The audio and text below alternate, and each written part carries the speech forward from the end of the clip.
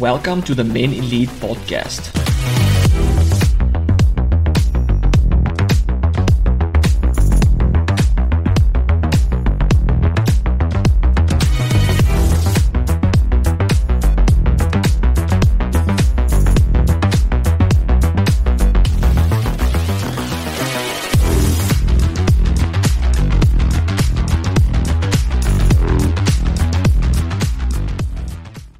So what are you doing to kind of like mitigate that? Do you feel like you have to change some major things to get your energy back online? I don't know. I'm just kind of dealing with it. I did one of the days that I worked, I couldn't sleep at all. So I wound up sleeping for I don't know, maybe 2 hours. And then I went and worked 14 hours. So after that day, I just got pretty tired. And because I had to go back to work the next day after that too. So I was trying to catch up. Yeah, man. You on modafinil or something? No, I don't take anything. Have you ever considered it? It's not like my brain function is off. It's just I'm just overall tired. I just want to sleep. So I'm cognitively, I'm fine. I can perform perfectly fine. It just I think it just beats up on me after a while. So I'll recover in a couple days. Then the other thing too is after I didn't sleep, I went and did so I worked those 2 days. That first day I didn't sleep. And then after that I came off and I was like, man, I'm going to go do a really tough workout. So then I went and worked out for 2 hours, and that just cooked it. That's when it hit. A 2-hour workout. Oh my goodness, man. So, because I only have 1 or 2 days a week to work out. So, yeah, but the 2-hour workouts that's pretty long, man. Some people say it's counterproductive when you train past 1 hour. What did you do for 2 hours? I did all my upper body, everything. 10 sets of each. I did 10 sets of shoulders, 10 sets of back, 10 sets of chest, and then I did 5 to 6 sets of arms. Did you superset or just do a set, rest 3 minutes, do a set? No, I supersetted everything. Every single exercise was superset. Yeah, I wanted to say that's going to take forever. If you're going to wait 3 minutes, do another set. Well, that's why it took me. And I was with my fiance's brother, and he was we were working out, and he was just after we did everything for chest and back, he's man, I'm done. And I was no, we're not done yet. Oh my goodness. Yeah, man, that's crazy. I think, how many reps did you do? A 10 by 10 or something else? No, I did 8 to 12. So I varied it. Depending on, how I was. Hold on, let me fix this. We varied it depending on how we were feeling. Some exercises, if I was man, I want to go a little heavier, then I went to 8 reps. And I literally, because I'm not really tracking my weights as much right now because I know that they're crap. So I'm just going in and I'll find a weight that I know I can do. What's it called? That I know I can do 8 or 10 reps or 12 reps with.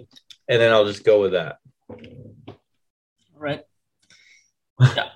So for you guys that don't know, Mike is fatigued, super fatigued. He had some long hours at work, but he's here on the show. So I just want to say thank you for that. So I assume that he has a very simple study, not simple, very easy study, since to make it easy on the cognitive aspect. This one was kind of a softball. This one was a very easy. It is an easy one, yeah. All right, man. So since we spoke last week about adding in some more butter into your diet and stuff like that, have you noticed any improvements?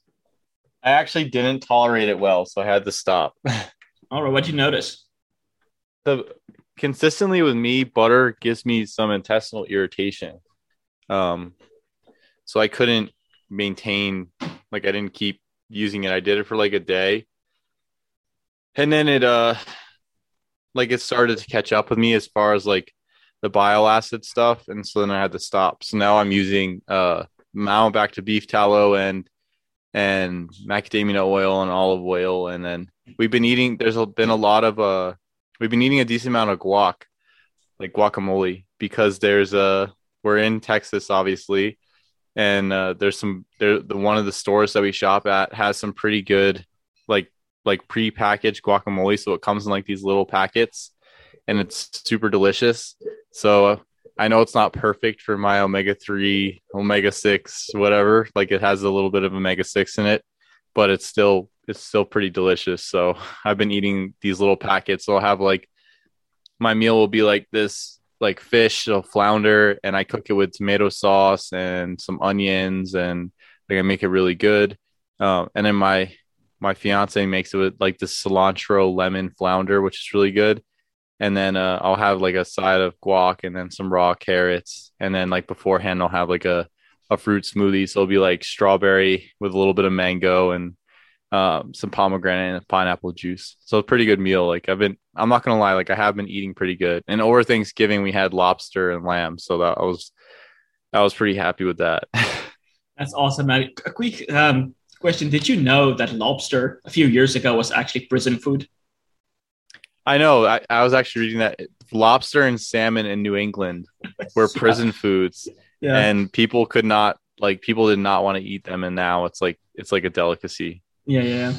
I just want to give a quick like an announcement before we continue with the show. So last week we talked about vitamin D and getting someone on, and I was thinking of having Jack Cruz on because he writes a lot about like sunlight, the importance of sunlight, vitamin D, and that kind of stuff. So if anyone is in contact with Jack Cruz, maybe you can hook us up, get in contact with me. I would like to have him on the show, and then we can discuss all things sunlight, vitamin D, and all that kind of good stuff. So, right, on with the show. Any new additions to your diet? Oh, yeah, I wanted to ask you, like, instead of trying to boost your estrogen just with butter, have you tried more yolks?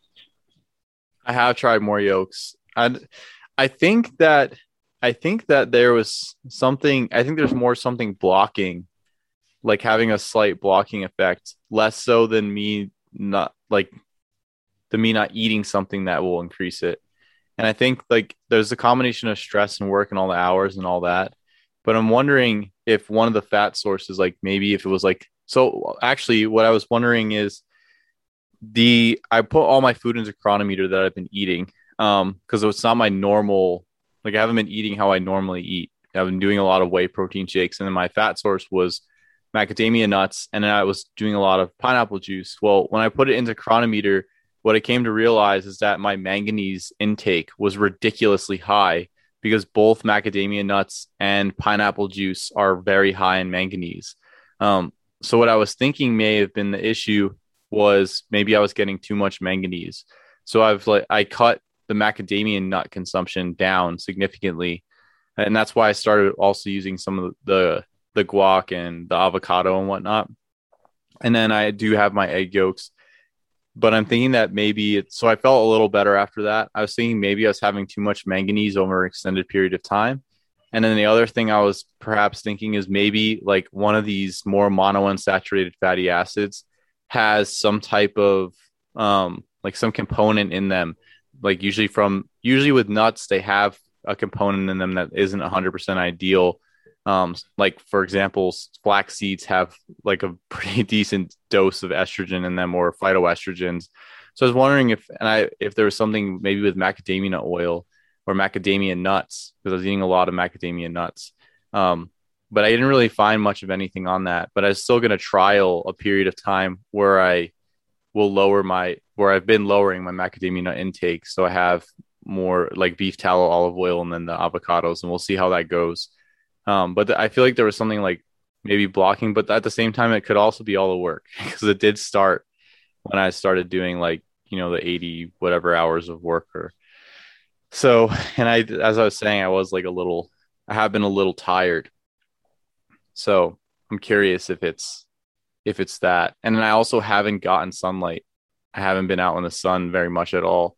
I have the halogen lamps, but it's still not this. It doesn't completely cover for the sun. So, and I'm taking like topical vitamin D.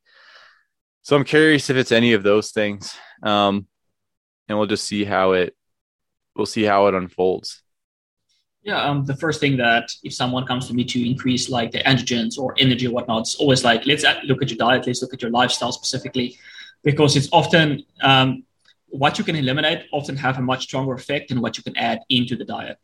It's kind of like the same thing with money. Now, you will be more happy with less things actually than having more things, which people think they can just fix with having more things, but actually you will all of that things is actually causing anxiety. That's a little bit off topic. Anyway, so what happened with the yolks, man? Like, did it do nothing? Did it make you feel funky?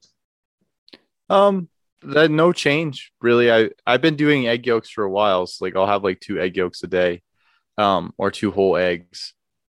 For a while when I was working in the hospital, I was having 4 in the morning, and that was like my breakfast. And now I do the shakes just because the time, like it takes too long to eat the egg yolks while I'm working. Like I literally don't have time to sit there and just eat them. So I prefer the shake. So I stopped doing the 4. So I'll do like maybe 2 at night, when I come home from work.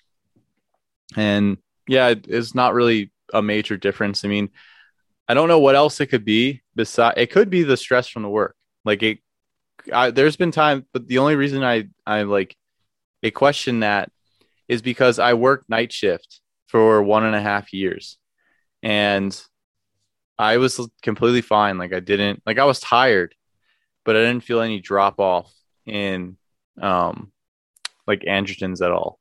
So I don't know 100% like what it could be, the amount of work now, because then I was only working 40 hours a week and I didn't have clients and podcasts and all that stuff. I was just, I had time to relax and unwind and chill. And now just like going. So I do still get time to relax, but I don't know. Sometimes I'm just like, it feels like not long enough. But yeah, I don't 100% know what it is. And my diet is pretty, like, all of my bases are covered nutrient wise, right? So even outside of supplementation, my diet is pretty nutrient dense. It covers almost every single base, except for vitamin D and vitamin E on chronometer, which are kind of difficult to get. And then it covers all my minerals and and all the other B vitamins and whatnot. And then I supplement on top of that. So like my calcium to phosphorus ratio is greater than 1-to-1 for calcium, especially on the days that I'm not having too much meat. Like if I'm doing mostly whey protein, my calcium to phosphorus ratio is pretty high. I'm hitting all my macros on a regular basis. So yeah, I don't know. I was wondering if maybe it was because of under eating a little bit, because I have been under eating a little bit. Especially one thing I have been doing is I have been under eating a little bit in the fat department. Because sometimes you can't eat too late on the schedule. If I try to eat at like 10 o'clock, then I won't be able to go to sleep at 10 o'clock or 11 o'clock or so, because I'll have a whole bunch of food in my stomach. And so then I'll like be up for a little while longer, but I'm trying to go to sleep by 10 so I can still get 8 hours, because I wake up at 6.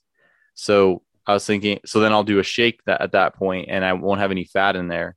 And I've been doing that on a regular basis. So I'm wondering if I just went too low fat as well. So I guess the options that I have on the table are fat source. Is the fat source causing an issue? Wasn't before though. Is it because I'm under eating in calories, or if my under eating specifically for fat? And that's definitely, like, I've noticed an effect of that before, where I drop my fat below, I think like 100 grams per day, and I could feel the difference. And then I guess the last one would be, is it the stress from work? Is it just working way too much? And I guess maybe not getting enough sunlight, not being exposed to sun really. So I'm getting pale. That's impossible. You're Italian.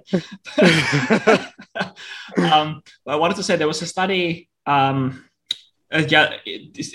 that the skin is a steroidogenic organ, that the skin can account for about up to 50% of the total circulating testosterone and androgens. I thought that was quite significant. That's quite a large amount. So that definitely says that getting sunlight is like super important. But you were talking about vitamin E, and there was an interesting study that I have open. I haven't read it yet, but they looked at like the metabolism of natural forms of vitamin E and the biological actions of the vitamin E metabolites. And just like there's 8 kinds of vitamin E, and the tocopherols and tocotrienols, like 4 each, and they go into different kinds of metabolites that have different actions. So if anyone wants to look at kind of like the complexity of the vitamin E system, so to speak, that's a good article to check out. I still want to go through it, but that was quite interesting because a lot of supplements, it's just like alpha tocopherol, and it missed like all of the rest, and which have specific beneficial actions.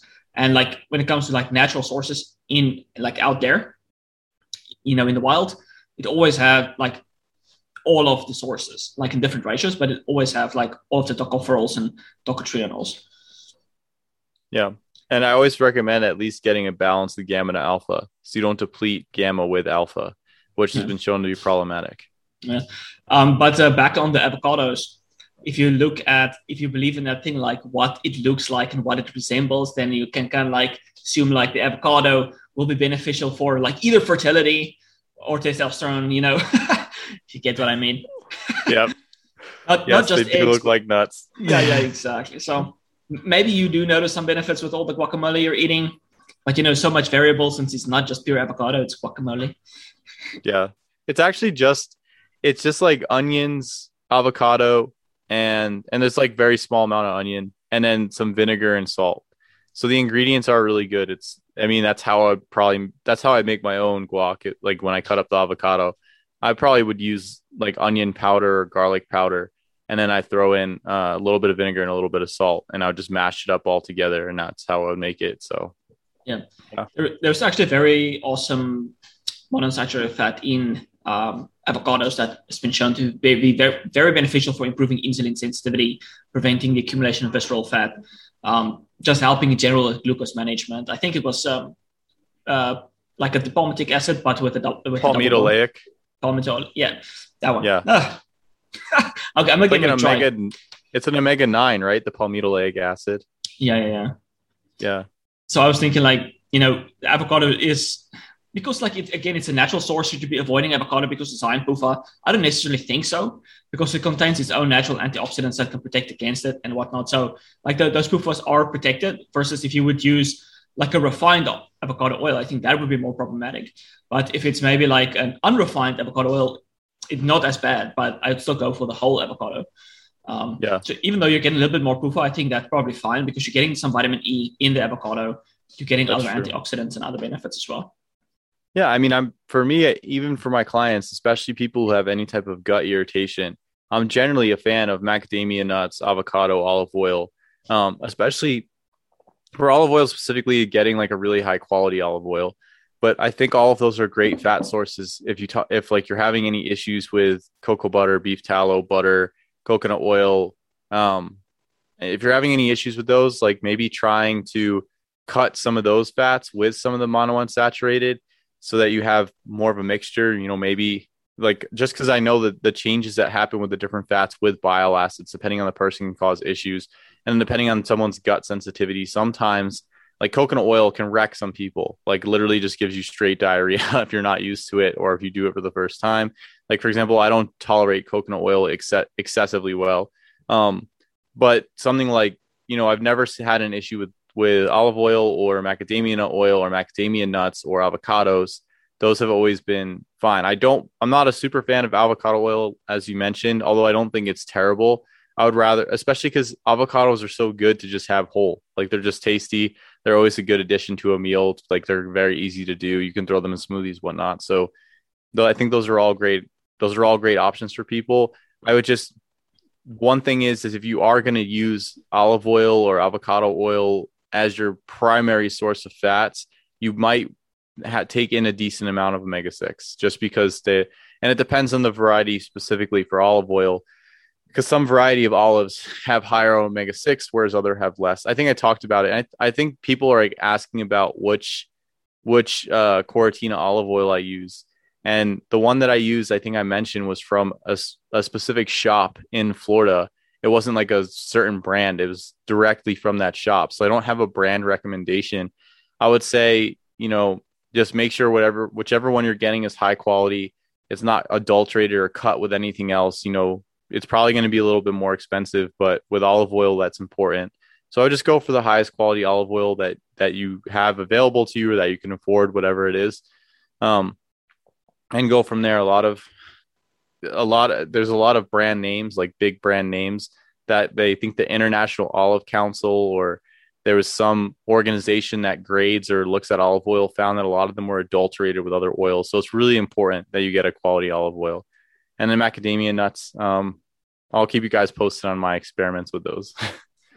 Man, so not to be poking too much into your personal life, but do you guys now suffer from couple pause? What do you mean couple pause? Couple pause. So couple pause is basically when a couple is having like either menopause or andropause, but it's when the two partners aren't anymore sexually attracted to each other. So you think you have low libido for the other person, or you just think you have low libido, but you're actually not attracted to that person, which couldn't be because you have low testosterone or dopamine, but because two people are not sexually attracted to each other, you get couple pause, so that they don't have a lot of intercourse. So, what is the cure for that? Like, I would say the cure would be to, like, it depends, man. That could be vast, because you have people that, like, when you're married, you're nice and thin and you're looking after yourself. But then as the years goes on, you eat junk food, you gain weight. Typically, you know, people don't necessarily find, I don't want to be offensive, but you know what I mean? Like, as the weight pile on, the desire goes down. That's basically what I'm trying to say. And then as you eat junk food, you have gut irritation, serotonin increases. That increases serotonin to dopamine ratio. It lowers testosterone, also stuff. Your libido in general goes down. But a lot of people, especially when they watch porn, they look at unrealistic images and stuff like that. And then they come back to real life, to their partner. And it's like, well, you don't meet my expectations, and like I have no libido. So I think that's the thing with a lot of people out there, is that they don't necessarily realize there is something like couple pause. You know, it's like, I have no libido. Okay, but you know, if you have morning wood, you are able to function normally. But like libido is a complicated thing, actually. And it can be influenced by a lot of different things. What's your thoughts on that? I don't know if we have couple pause, because both myself and my fiance eat very well. So there's no like weight gain or anything on either side of the fence. Both of us we're not as like, I'm not as big as I was before, right? Like I'm 195 pounds right now, and I'm still like, you know, I'm still pretty cut, and I still have a decent amount of muscle, but I've only been working out once a week. So the only difference is I'm just not as full, I guess, in all of my muscles. For her, she doesn't really work out that much. I'm not going to lie. She wants to, but like all the work stuff, like she gets tired. But if anything, since we started doing all this dieting and not even dieting, but since she's been following like this paradigm which is a lot of juice, a lot of seafood, a lot of fruit, a lot of red meat, things like that, she actually slimmed down from when I first met her, and she was already like pretty slim, but she like slimmed down in her waist. So her belly was like shrunk a lot, and she got like very tight, and she got very defined in her stomach, and she's maintained that, and she doesn't really have to work out, and she'll maintain her shape really well as long as we eat well, right? So and we do, she's like super on board with all the dieting stuff, so we haven't had any problems with like weight or anything like that. I think what more likely happens is that both of us are on opposite schedules. So I'm off today, but she's working, and then I work tomorrow and she's off. So we've just been like flip-flopping back and forth the whole time. And then both of us, like whenever we're home, we're just tired. So like she gets home, and all she wants to do is lay in bed. And then when I get home, all I want to do is just lay in bed or eat or whatever it is. Yeah. We haven't had too much issues in that department. But yeah, since we started working, things definitely dropped off. I do think for guys, maybe there's like and I don't want to offend anybody, but I think that there's like an element of like guys still crave novelty. So you have like a biological drive. That's exactly what I wanted to say. Yeah. Yeah. There's like a biological drive for guys for novelty. So it's like, and I don't think a lot of people discuss it. And I'm hesitant to discuss it because I feel like you can easily get labeled like sexist or misogynist or whatever it is. But I think like from my perspective, like guys will, like, you can love your partner. Like I love my fiance and all that type of stuff. And, you know, I want to be with her and I want to have a family with her and all that. But I think a lot of guys still have like that innate drive for some degree of novelty.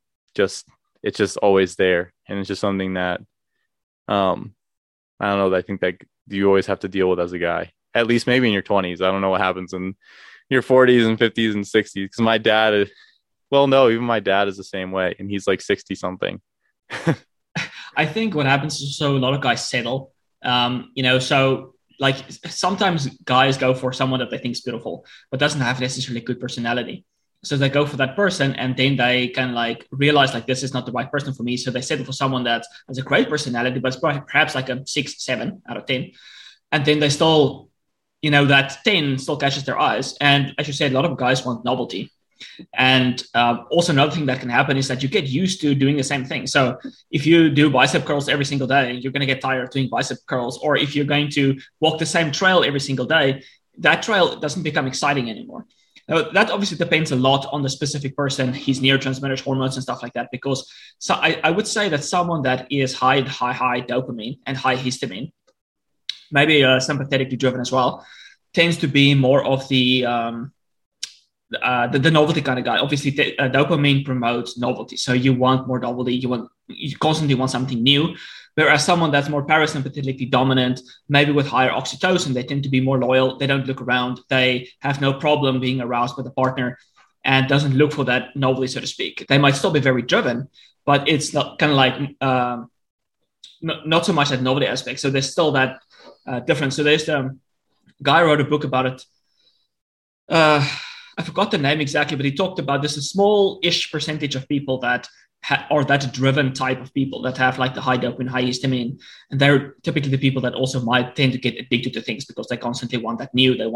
So if you don't get that new, whatever it might be, you want to search for things that can give you that new. So maybe like cocaine is like that high, that something that people crave. But I'm constantly, when I'm talking, I constantly think about like nuances when it comes to these things. Yeah.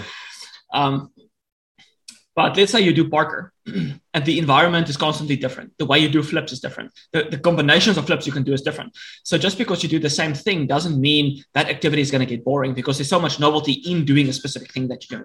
So when it comes to weight training, you are perhaps always progressing. And that's giving you that rushes of dopamine. You're feeling that progress is being made, something new is happening. So that keeps you on track. So the thing is, like, a lot of people that's so driven when they do weight training and they don't progress anymore, like, why they flip it? I don't want to train anymore, and then they quit and find something else. So I think it's definitely there's the different groups of people that have different reasons for what they do and what happened in their relationships. Yeah. I don't. Do you think that for a lot of guys, I guess it depends on your hormonal profile to some extent, but I feel like, at least for my friends and a lot of my friends that I talk to, like, they're in long-term relationships, they still have that like novelty craving, even and it has nothing to do with their, like, it's not like they don't want their relationship, right? Like, they're very happy with the people that they're with, and they like get along really well, and they're attracted to them and all that type of stuff. But it's like after a year, 2 years, whatever, it's like that, not like some of them, like they'll talk to me, we'll talk about it, they're like, they still have that craving.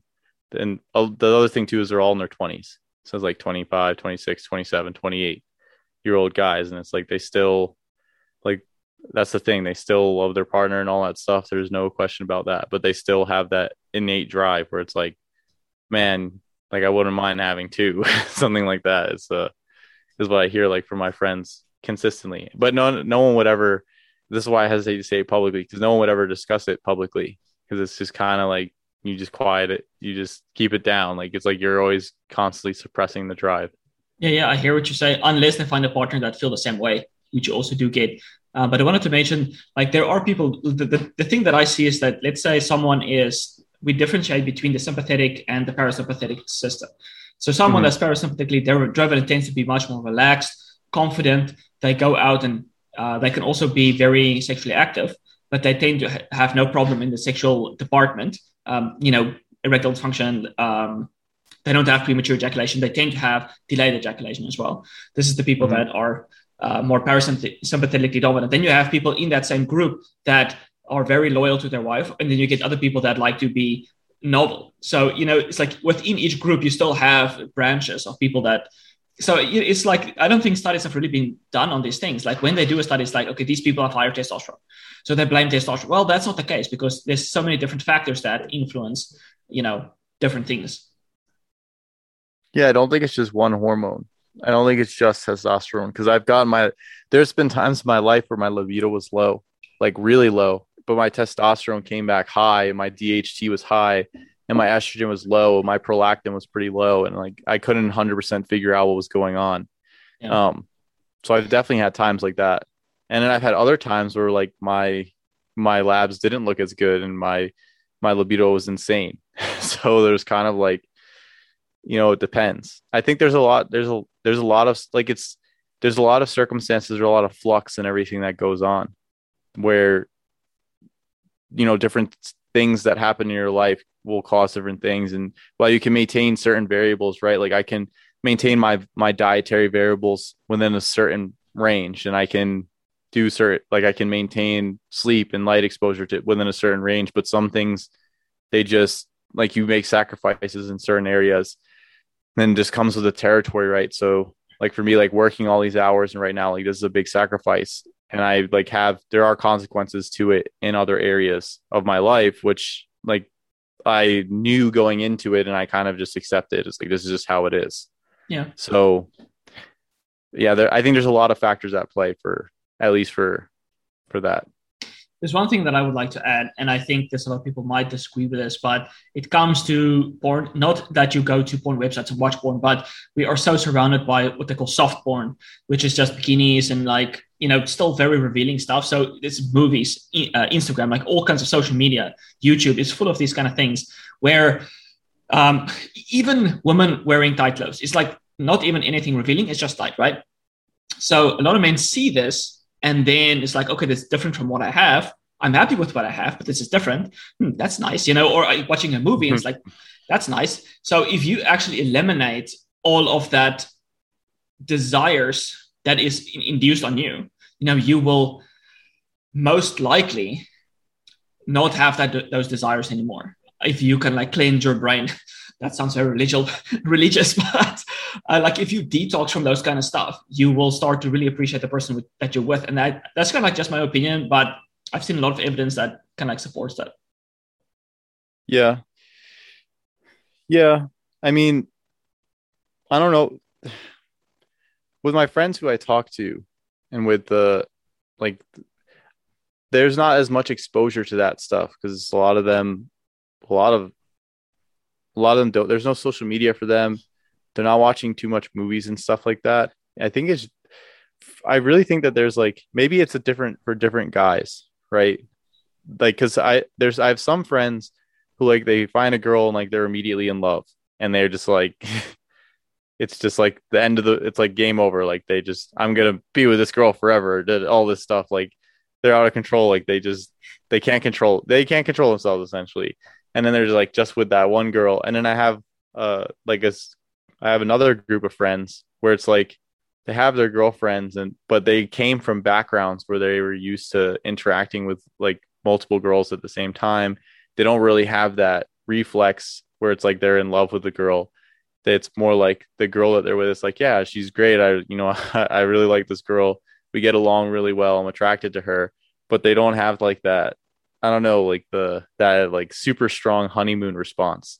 And I'm sure there's a hormonal neurochemical element to that specifically.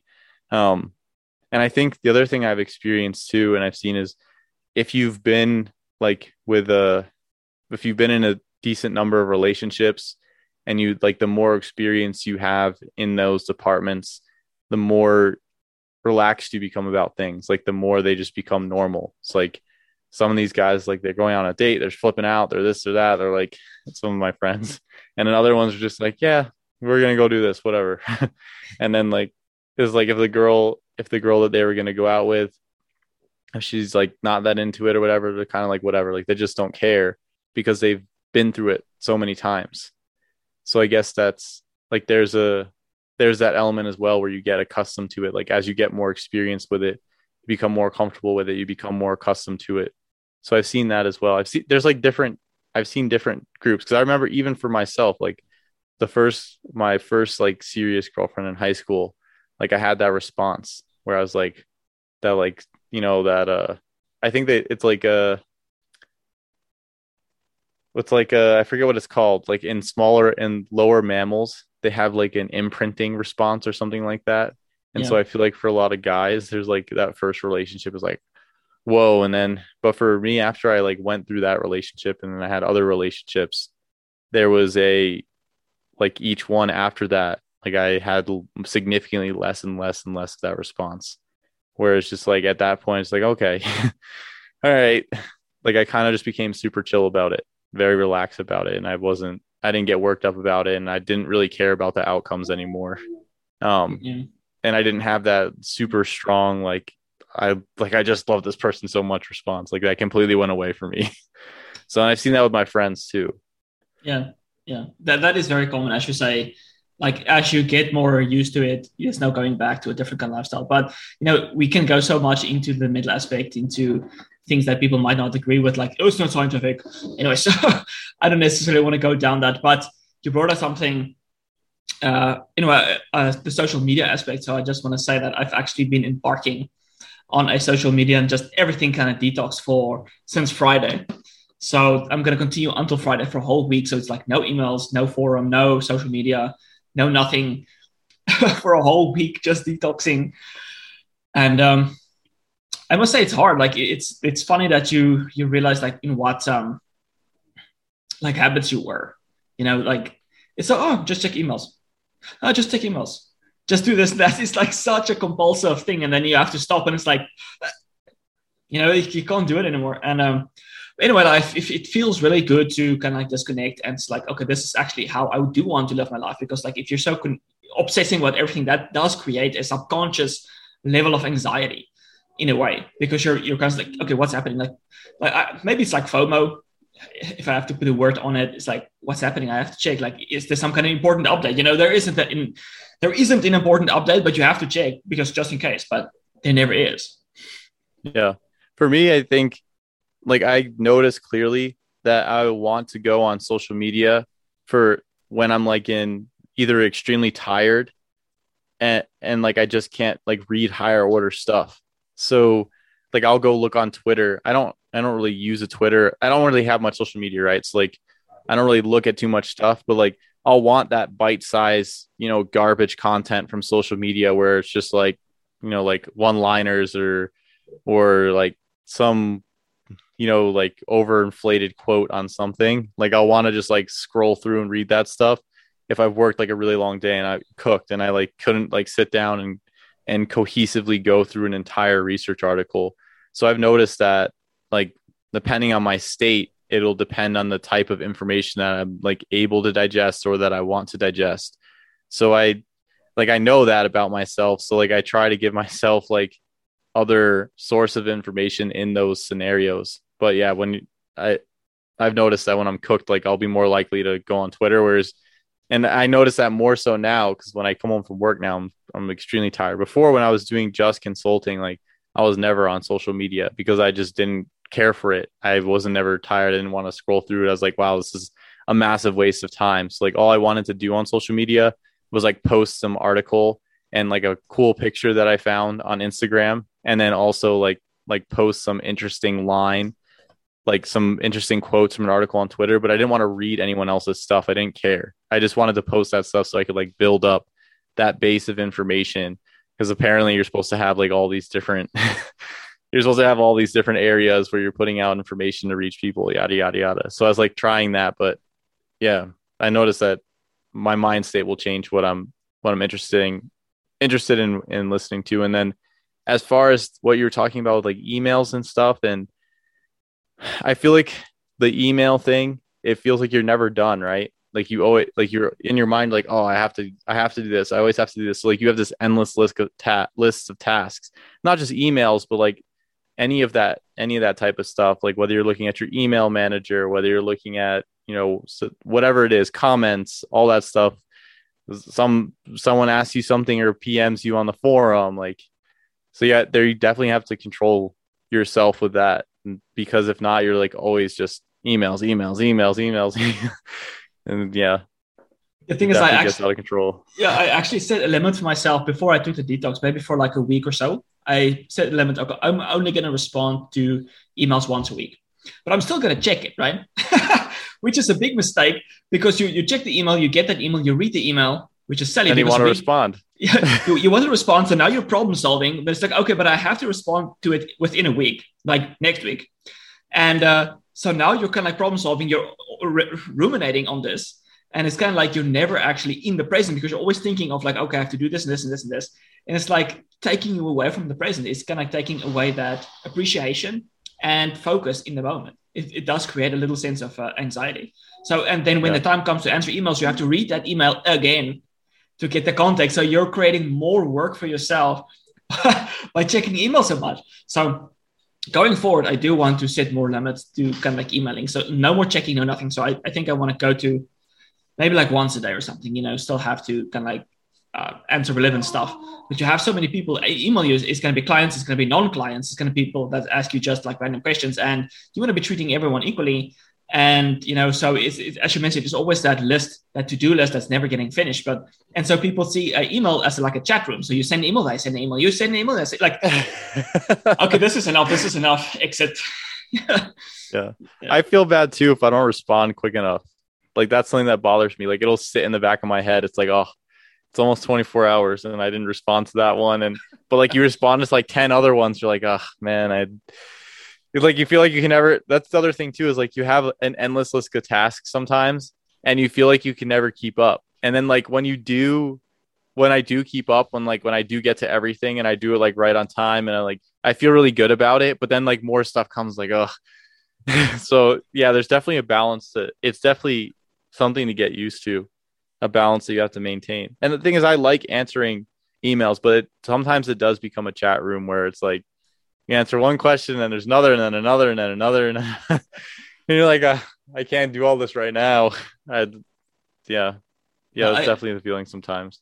Yeah, I definitely want to set some more rules for myself in regards to not just email, but also social media. So it's going to be like whatever platform I'm going to be focusing on to grow. I want to, for example, schedule things for a week and then not go on there again because you're like, okay, I was supposed to do it. And it's like, okay, this is my impression. Like you're obsessing over nothing. It's useless. You can wait a week. Nothing serious is going to happen in that week. So yeah. I definitely want to schedule it like in week periods, like the things that are less important. So Twitter, for example, I'm trying to grow Twitter. So everyone goes sign up Twitter, release some content there. I find that I experimented a little with Instagram, but I felt like the engagement dropped significantly when I started posting more like scientific stuff on a frequent basis. So that's kind of like not the platform that people want to be reading scientific stuff. That's kind of like Twitter. So now I switch over to Twitter. I'm going to experiment there with some sharing, whatever I want to share, grow that, but I'm not going to be in an obsessive way. I think if you want to grow on Instagram, you have to show like half naked pictures and like booty shots and booty workouts and stuff like that. Unless you're Juji, man. Have you seen Juji's channel? I have. He's the guy. He's that huge bodybuilder that does all the flips and stuff. He's crazy, man. He always does some kind of crazy stuff, which is like bizarre. He does some bizarre stuff, like crazy. That's bizarre. Probably why he has engagement there. Yeah, a lot of engagement. So it's like entertainment. That's the thing. Like people want entertainment on Instagram. That's where they go on Instagram. So if you do the right things, you're going to get that engagement. And yeah, I don't feel like. Yeah. Go ahead. I say I don't do bizarre stuff, but I just can like share something interesting that I did or some food, and that's kind of like not as frequent. So I must kind of like accept that I'm not going to be posting as frequently as Juji because I'm not like as crazy as him. Yeah. For me, I was doing only research studies and then like visually appealing pictures, but it's still like I think it's slow. I think it's a slow build up, but I do think a lot of people like for social media, like they are going for like lowest common denominator content where it's not like, at least from what I can see, I feel like people they're not going there to learn something. They are going there for that entertainment. They're going to see like cool pictures of this or that, or like someone doing something insane. And then on Twitter, I feel like people are going for some type of like really washed out intellectual confrontations, right? Where it's just like people just are like the most interesting stuff on Twitter, like people arguing about things and like but the arguments are like kind of like, how do I want to describe them? there's like low quality arguments, right? Like a lot of people arguing about things from all these different perspectives. And so looking for like that controversy, that confrontation on there. And then maybe like news, like interesting news that you can't find in the mainstream. You find somebody like recorded and posted it on their Twitter. Yeah. So yeah, it's like what I think there's a difference than what like a lot of the content that I feel like that we put out in the bioenergetic sphere is like mostly informational, like pure information, like how to do this exercise, which food to eat for this, like what the effects of this food on that. This study showed this, you know, but I guess there are minor controversies in the sphere, like the whole vitamin D controversy. But the thing is like, I feel like the general population, like the vast majority of people don't care about, you know, vitamin D and if, you know, its effects from 125 OHD to 25 OHD. Like most people don't even know. They're just like, why are you worrying about that, bro? Just, you know, I take my 5,000 IU pill in the morning and I'm set to go. So yeah. It's so interesting how some people respond negatively to like the pills, but there's a few reasons why. But actually, some people also respond negatively to sunlight, specifically when it comes to stress reactions. So in that case, I just recommend that people like limit their sun exposure. Like usually when you get a stressor, you burn through your glucose stores really quickly, and then you get a stress response. So what I recommend is like have some glucose and maybe some protein like gelatin or something before you go out in the sun. Then limit that exposure 5 minutes, 10 minutes before you get a stress response. Then get out of the sun and have more glucose to replenish that whatever's been depleted by the stress. And then you slowly build up over time because you will get more resilient. So then you can like this week is 10 minutes, next week is 15 minutes, and then 20 minutes. And you really don't need more than 20 minutes, 10 minutes if you are in a sunny place. Because even with 10 minutes, you're going to be synthesizing 15,000 IU vitamin D from that session. Poison D. Poison D. That's so bizarre. Yeah, it's like all the indigenous people should be dead, you know. It's rat poison, Hans. All right. So last, I wanted to mention one more thing before I give my last. Okay. So the thing is, like, I've been finding TUDCA very interesting. Like, I wrote an article about that a long time ago. But one thing that happens with COVID is that COVID enters the cell to the ACE2 receptor, and then it damages the endoplasmic reticulum, that specific area. It damages that area. Then you start to get autophagy problems. You start to get more oxidative stress, and the cell becomes dysfunctional. So the cool thing is, like, okay, so this is especially in the intestine, in the testes, wherever, you know, high amount of ACE2 is, and that's where you're going to get the damage. So TUDCA inhibits the damage to the endoplasmic reticulum, and that can then, if you suffer from COVID, basically spare yourself from the infertility or the drop in testosterone or the gut problems that you're going to get. So anyone that have perhaps long COVID symptoms or, you know, are afraid of getting COVID or have COVID, try some TUDCA because that will kind of like inhibit the inflammatory response that you're going to get when you actually get that inflammatory response from COVID. Yeah, I know TUDCA protects against ER stress even in fatty liver. Yeah. And it's the coronavirus is causing damage in the endoplasmic reticulum because that's where it's replicating. Is that what happens? Yeah. So the mRNA that gets put inside the genome is exported to the ribosomes at the ER. Yeah, something like that. I read the study a while ago, so I'm not forgot a little bit about the details. I just know the endoplasmic reticulum is where kind of like it becomes damaged. That's where it causes problems. So getting the TUDCA might be really beneficial, protecting against that. The other quick point that I wanted to mention is that a lot of people are like, okay, you want multiple weeks, months to adapt, to keto adapt. So I found this interesting study that showed that like brief 5 to 6 days of adaptation to a low carbohydrate, high fat diet in elite athletes increased exercise fat oxidation to rates previously observed in medium 3 to 4 weeks or chronic 12 months plus adherence to this diet, with metabolic changes being washed out in a similar time frame. So when it comes to metabolic adaptations, you know, exercise and whatnot, you will get that complete metabolic adaptation supposedly within 1 week, as long as you exercise the way you should be doing. Then you will be completely metabolically adapted in the muscles and whatnot. So on keto? On keto, yeah. So without any carbs. So people's like, okay, you know, these people weren't performing as good because they weren't keto adapted. They need long-term adaptation. But this study show you can adapt within 1 week. So the adaptation in 1 week is similar to the adaptation in 12 months. So you know what I mean? So if your performance suffers on a ketogenic diet after 1 week or 2 weeks, that diet is not doing you any good. You're not going to be keto adapting. What's going to happen is you're just going to be continually adapting to the exercise and getting better. So you're kind of like, so this was your previous baseline. Now you're going to this is your new baseline. It's not that you have to adapt to get back to this point. You actually have a lower baseline that you have to increase. So you would have to increase like this, but now you have a lower baseline. So keto is not ideal from an exercise standpoint. That's a shocker headline. Is that the clickbait title? Well, I guess we could make it better than that, right? Keto will destroy your gains. There you go. I've actually mentioned this in the forum, and like people's like, oh no, that's not true. But actually, there's some meta-analysis on this already showing that when you are on a ketogenic diet, you don't gain the same amount of muscle as you would with having carbohydrates in the diet. A lot of people's like, oh, you need more protein, you need more. I don't know what their excuse is, but the point being is you can't really build that muscle as effectively as when you have carbohydrates. So of course, you can build muscle, but not as effectively. And actually, a lot of these studies, said that it's almost impossible to build muscle in a ketogenic diet. The study said that. This is not like real life experience that people do, but in studies, they said it's very, very hard to build muscle in a ketogenic diet. I think it's tricky for a lot of people, though, because when they initially go on keto, they lose all this weight.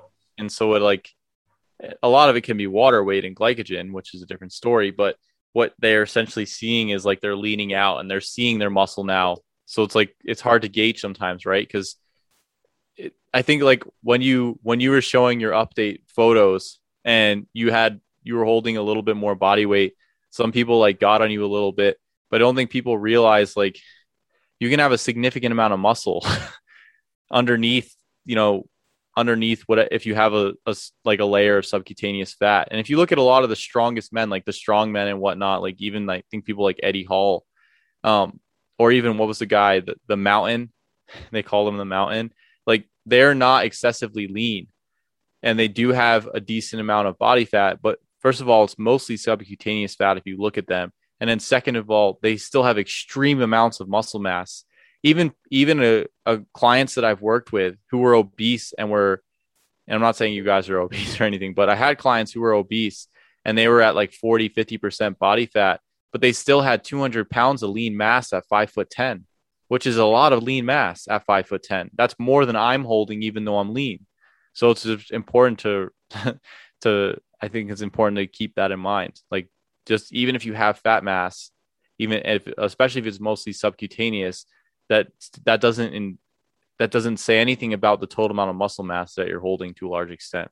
Yeah. So a lot of people go to keto and they get really lean. It's like, I'm more muscular. It's like, no, now you can see it. Yeah, exactly. As you lean out, the mountains and crevices becomes more pronounced, and then you look more muscular. But as I mentioned, like as you all know, like I'm ripping at the moment. I think about 2 weeks have passed now.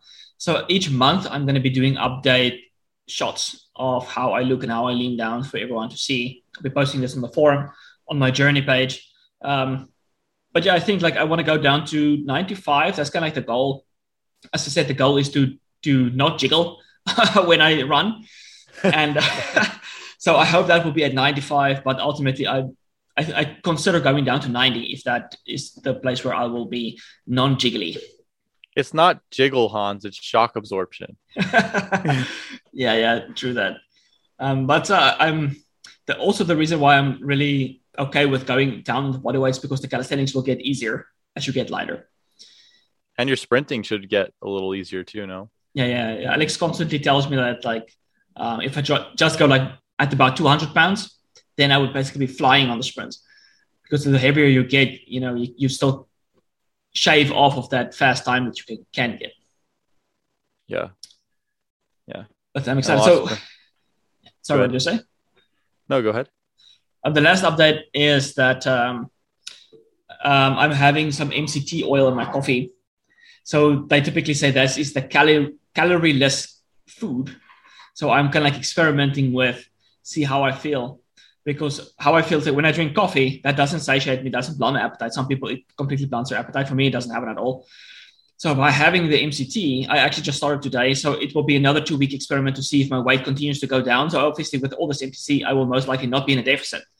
But if I continue to lose weight, then it will kind of like confirm that you can still burn, lose weight while consuming a lot of calories, but it depends on what you are consuming. Like the MCT oil, it is not stored in the body.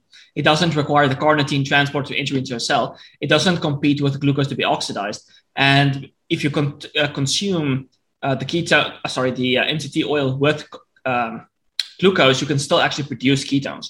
So this kind of like will rev up the system. And when I have the MCT oil with my coffee, I definitely feel hot. Like I'm uncoupling, but I want to see like, and I'm drinking less coffee because I feel like more satiated in the process as well. But I want to see like what happens in the next 2 weeks. If my weight's not going down, I might have to eliminate that again. I'm just going to get myself some tea, like pu'er or oolong tea or something like that. And for anybody out there who's thinking of trying MCT, just be careful, because for some people you can get, what did Dave Asprey call it? It was disaster pants. Yeah. It can give you loose stools and irritate your gut. The thing is, I already have like 3 tablespoons in. So if I suddenly have to quit the podcast, you know what's going on. Oh, boy. Well, there's the heads up for anybody. If you see like there's a break in editing or anything like that, that was disaster pants for Hans. Run to the toilet, hope my seal doesn't break. I'm just kidding. I don't experience any kind of this discomfort at the moment, but we'll see. Maybe it will be a little bit loose tomorrow, but typically people do adapt. So I think my stomach tends to be relatively resilient. So we'll see. Anyway, you want to heat us up? Yes. So I have a pretty interesting study today. I think people may have seen it before. I think this has been floated around a little bit, but I went for an easier one today. And it's changes in consumption of omega-3 and omega-6 fatty acids, in the United States during the 20th century. And I was going to go through and do, like, I highlighted a series of areas, but the best stuff to really look at is the graphs. And that's what I think is going to make the biggest difference for people. Now, I actually want to read through one spot here where, so in the results section, I'm going to read through just a few small spots, but and then we'll get straight to the graphs. But it says the estimated per capita consumption of soybean oil increased 1,000-fold from 1909 to 1999. The availability of linoleic acid increased from 2.79% to 7.21% of energy, whereas the availability of alpha linoleic acid increased from 0.39% to 0.72% of energy. So what we're seeing here is 1,000-fold increase in soybean oil consumption, which is absurd. And then almost a 3 times increase in linoleic acid content or in linoleic acid consumption from 1909 to 1999. So, and they expand on that over here. And so that linoleic acid consumption came from a series of sources, but it was mostly soybean oil, canola oil, and chicken, eating a lot of poultry. And so they talk about here the estimated per capita consumption of poultry increased almost 500%, so 5 times, from 7.8 to 43.2 kilograms per capita per year, so per person per year. And then they were talking about there was a decrease in butter and lard consumption, and then an increased consumption of margarine, shortening, and beef tallow. Although if you look at the beef tallow consumption increase, they say it's 371% here. The beef tallow consumption already wasn't very high. So that 371% increase is actually, you'll see on the graph, it's not that big compared to the canola oil and whatnot. So they say after the market introduction in 1986, the estimated per capita consumption of canola oil increased 167-fold in 13 years from 0.01 to 0.8 kilograms of canola oil per capita per year. So it went from basically 0 canola oil to almost a kilogram of canola oil per person per year. And then the estimated per capita consumption of soybean oil went to 0.009 kilograms of soybean oil per capita per year. So almost 0 soybean oil in 1909 to 12 kilograms of soybean oil per person per year in 1999. So 1,163-fold increase. They're saying that this is the primary driver of the overall increase in oil consumption. So basically, the biggest change in diets and we can see these on the graphs here, it's out of control. The biggest change in diet from 1909 to 1999 was largely an increase in poultry and a massive increase in shortening, soybean oil, and canola oil. So essentially, since we've increased that, all of our heart disease has gotten significantly better. There's, people are just living a great grand old time with no increases in cancer or cardiovascular disease or autoimmunity or anything like that. We're actually a lot healthier thanks to soybean oil. I'm being facetious for anybody out there who's listening. So if we look here, this is kilograms per person per year on the left, and then we have the year. So we're looking at the trends over time on this first graph here, graph A. So what we can see is beef kind of peaked in the 1970s or so, and then it actually tailed down. So beef consumption dropped. But if we look at poultry, we went from 9 kilograms per person per year up to almost 44 kilograms per person per year. So beef consumption is dropping and poultry consumption is increasing. Pork consumption has stayed about the same place. I mean, it looked like it increased for a little bit and then came back down. And then egg consumption is slowly dropping. Fish consumption has been it looks like it increased slightly, but not massively. We're still between 4 to 5 kilograms per year per person.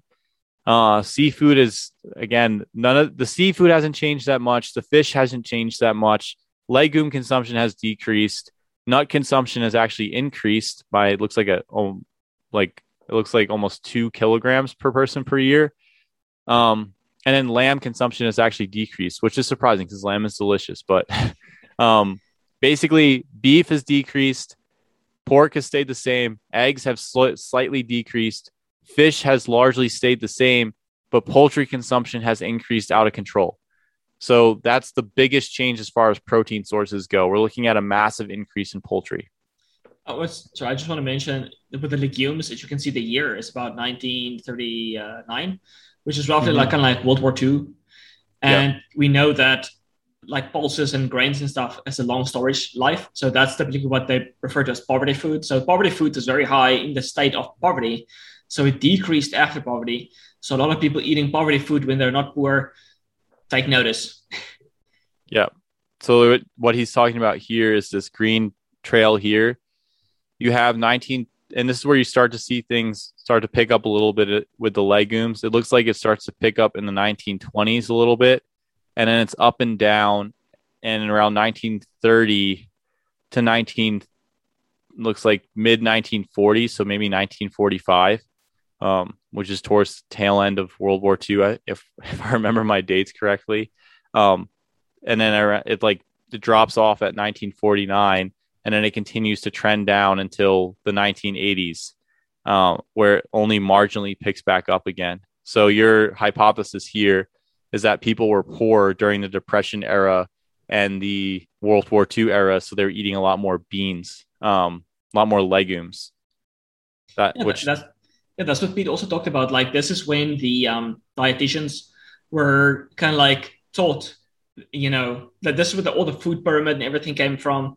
How the dietitians were taught, like, this is the way you should be teaching people to eat because this is how they ate back then when they were in a poor state. Now, everyone still thinks it's a good idea to eat like that, but it's kind of like poverty food. You want to switch over to kind of the rich food, which is milk, meat, fruit, that kind of stuff. Yeah. Yep. And that's, I think, a great hypothesis because you can also see on this graph here, pork precipitously dropped in that era as well, and beef also dropped in that period of time as well. Also, eggs did. So it looks like all animal foods took a huge nosedive around that period of time, which makes sense. They were having like meatless Mondays and all that type of stuff that we hear about. So now if we come over here to the right, now we're going to look more at fat sources. I think these are like the hard fat sources. And then on the bottom, we get into the oils. So if we look at the most obvious trend that you're going to see is shortening. So from the 1950s to the 1999, shortening increased from about almost 3 to 4 kilograms per person per year. And it looks like it peaked in the 90s at 10 kilograms per person per year. Shortening is often a hydrogenated vegetable oil or some combination of vegetable oils and hydrogenated fats. So again, pretty much garbage for your health. And we're talking about like hydrogenated peanut oil or something like that, something hydrogenated canola oil, like just things that you don't want to be putting in your body. So and like something like trans fat. Yes, the tranny fats. And then what we see here is butter precipitously dropped from 1909, where it was at 8 kilograms per person per year. It looks like it peaked in the 1930s a little bit, and then it like completely tanked to 2 kilograms per person per year in 1999. Beef tallow went from less than 1 kilogram per person per year in 1909 to about 2 kilograms per person per year in 1999. So while they say a 371% increase, this 2 kilograms per person per year is absolutely nothing.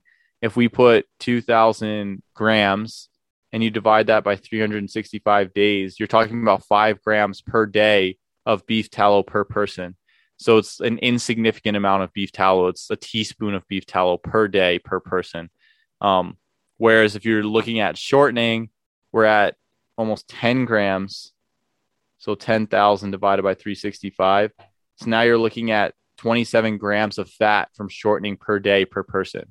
So the shortening is you're seeing basically the people are eating kind of a crappy fats or unhealthy fats. And the same thing you see is margarine ticked up super high where it peaked. It looks like the 80s and 90s and then tailed off to the early 2000s. There was campaigns against margarine and shortening and whatnot with the trans fat stuff. I think that was from Dr. Fred Kumaro, I think his name was, who did the whole thing against trans fats.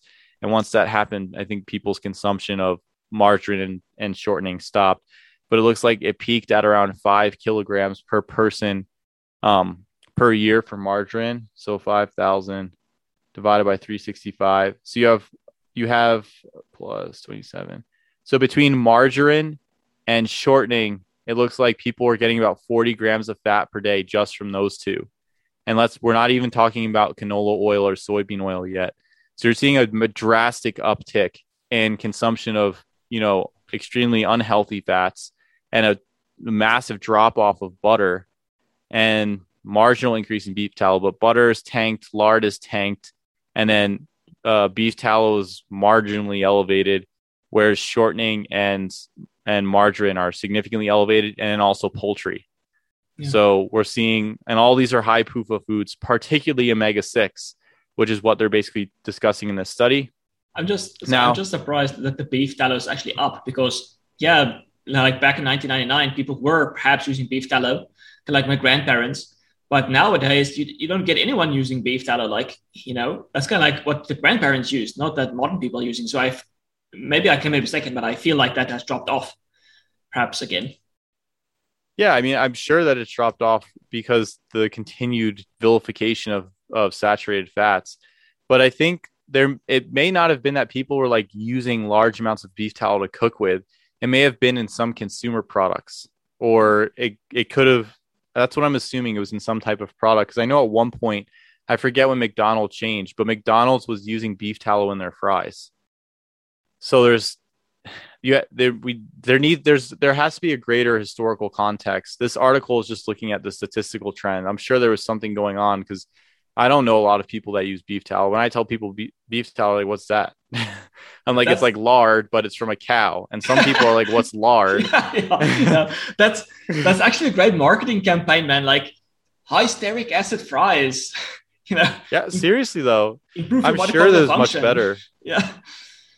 I'm sure it was much better for people. I mean, with the current agendas that are going on as far as decreasing meat consumption, I'm sure that beef tallow consumption is going to precipitously drop. So, because it's better for the planet because cow farts or something ridiculous like that. Yeah. So when we come over here to this next graph, we're looking at soybean oil consumption. So around the 1970s, it was like 2 kilograms per person, and by 1999. We're at almost 12 kilograms per person. So we have about 40 grams of fat of margarine and shortening so far per person per day. And then we're going to take our 12 kilograms of soybean oil. So that's 12,000 grams divided by 365. And we're going to add that to 40. So we have 72 grams of fat per day right now from soybean oil, margarine, and shortening, which is a whole lot of PUFA and a whole lot. There's some monounsaturated fat in there, but a whole lot of PUFA. And then if we add in the canola oil, which looks like it got up to about 1 kilogram per person per day. Well, that's not going to add too much to there, but it looks like 70 grams of fat. And so if you assume a 2,000 calorie diet, so 72 times 9, so 648 divided by 2,000 calories, you have about 30% fat diet, and it's mostly coming from soybean oil, shortening, and margarine. And then you have to also consider the fat that you're getting in your poultry consumption. So we have probably like a 40%, 30 to 40% fat diet, assuming 2,000 calories are eaten. And most of that is coming from like the worst quality fats that you can eat. And so that's why I think heart disease has improved significantly in the United States from 1909 to 1999. It's just gotten so much better over here. And obesity, it's unheard of now. We don't see any obesity here anymore. The soybean oil and the high omega-6 has cured it. We've lowered everyone's cholesterol, and there's no obesity, cancer, and there's no heart disease now. Such a victory. It's a massive victory. The other thing I want to point out here is that olive oil and coconut oil are literally almost at 0 kilograms per person per year. If you look at the oil section. And then peanut oil was also elevated at one point, and it looks like palm oil was slightly elevated, but you have to look at the scale on this graph here. We're talking in fractions of kilograms. So these are the biggest intake we're seeing is really with soybean oil, shortening, margarine, and poultry. Coconut oil, olive oil are non-existent. And yeah. So there's some more interesting graphs on here that I wanted to talk about.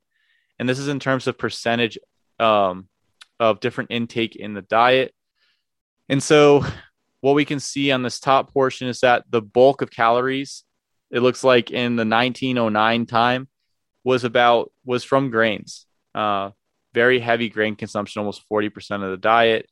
Dairy looks like it was about 20%. That peaked in the 1950s with the 1950s seems like it had it going on, man. Like they were peaking with steak and they were peaking with dairy. Lots of celebrations. Yeah, exactly. And then the other thing that I wanted to point out here that everybody is, sugar is what's causing obesity and diabetes and all these diseases. It's just, the consumption of sugar has gone from, I don't know, what is this, 12% to 15%.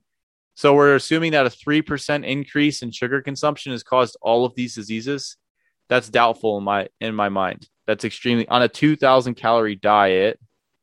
So 2,000 times 0.03 equals, okay, so that's 60 calories of sugar divided by 4. So we're talking about an extra tablespoon of sugar on a 2,000 calorie diet. That's what's causing everybody's diabetes, heart disease, and obesity. I mean, putting this into perspective, it doesn't make any sense to me when you look at those numbers. But so the grain consumption dropped off. We can see that.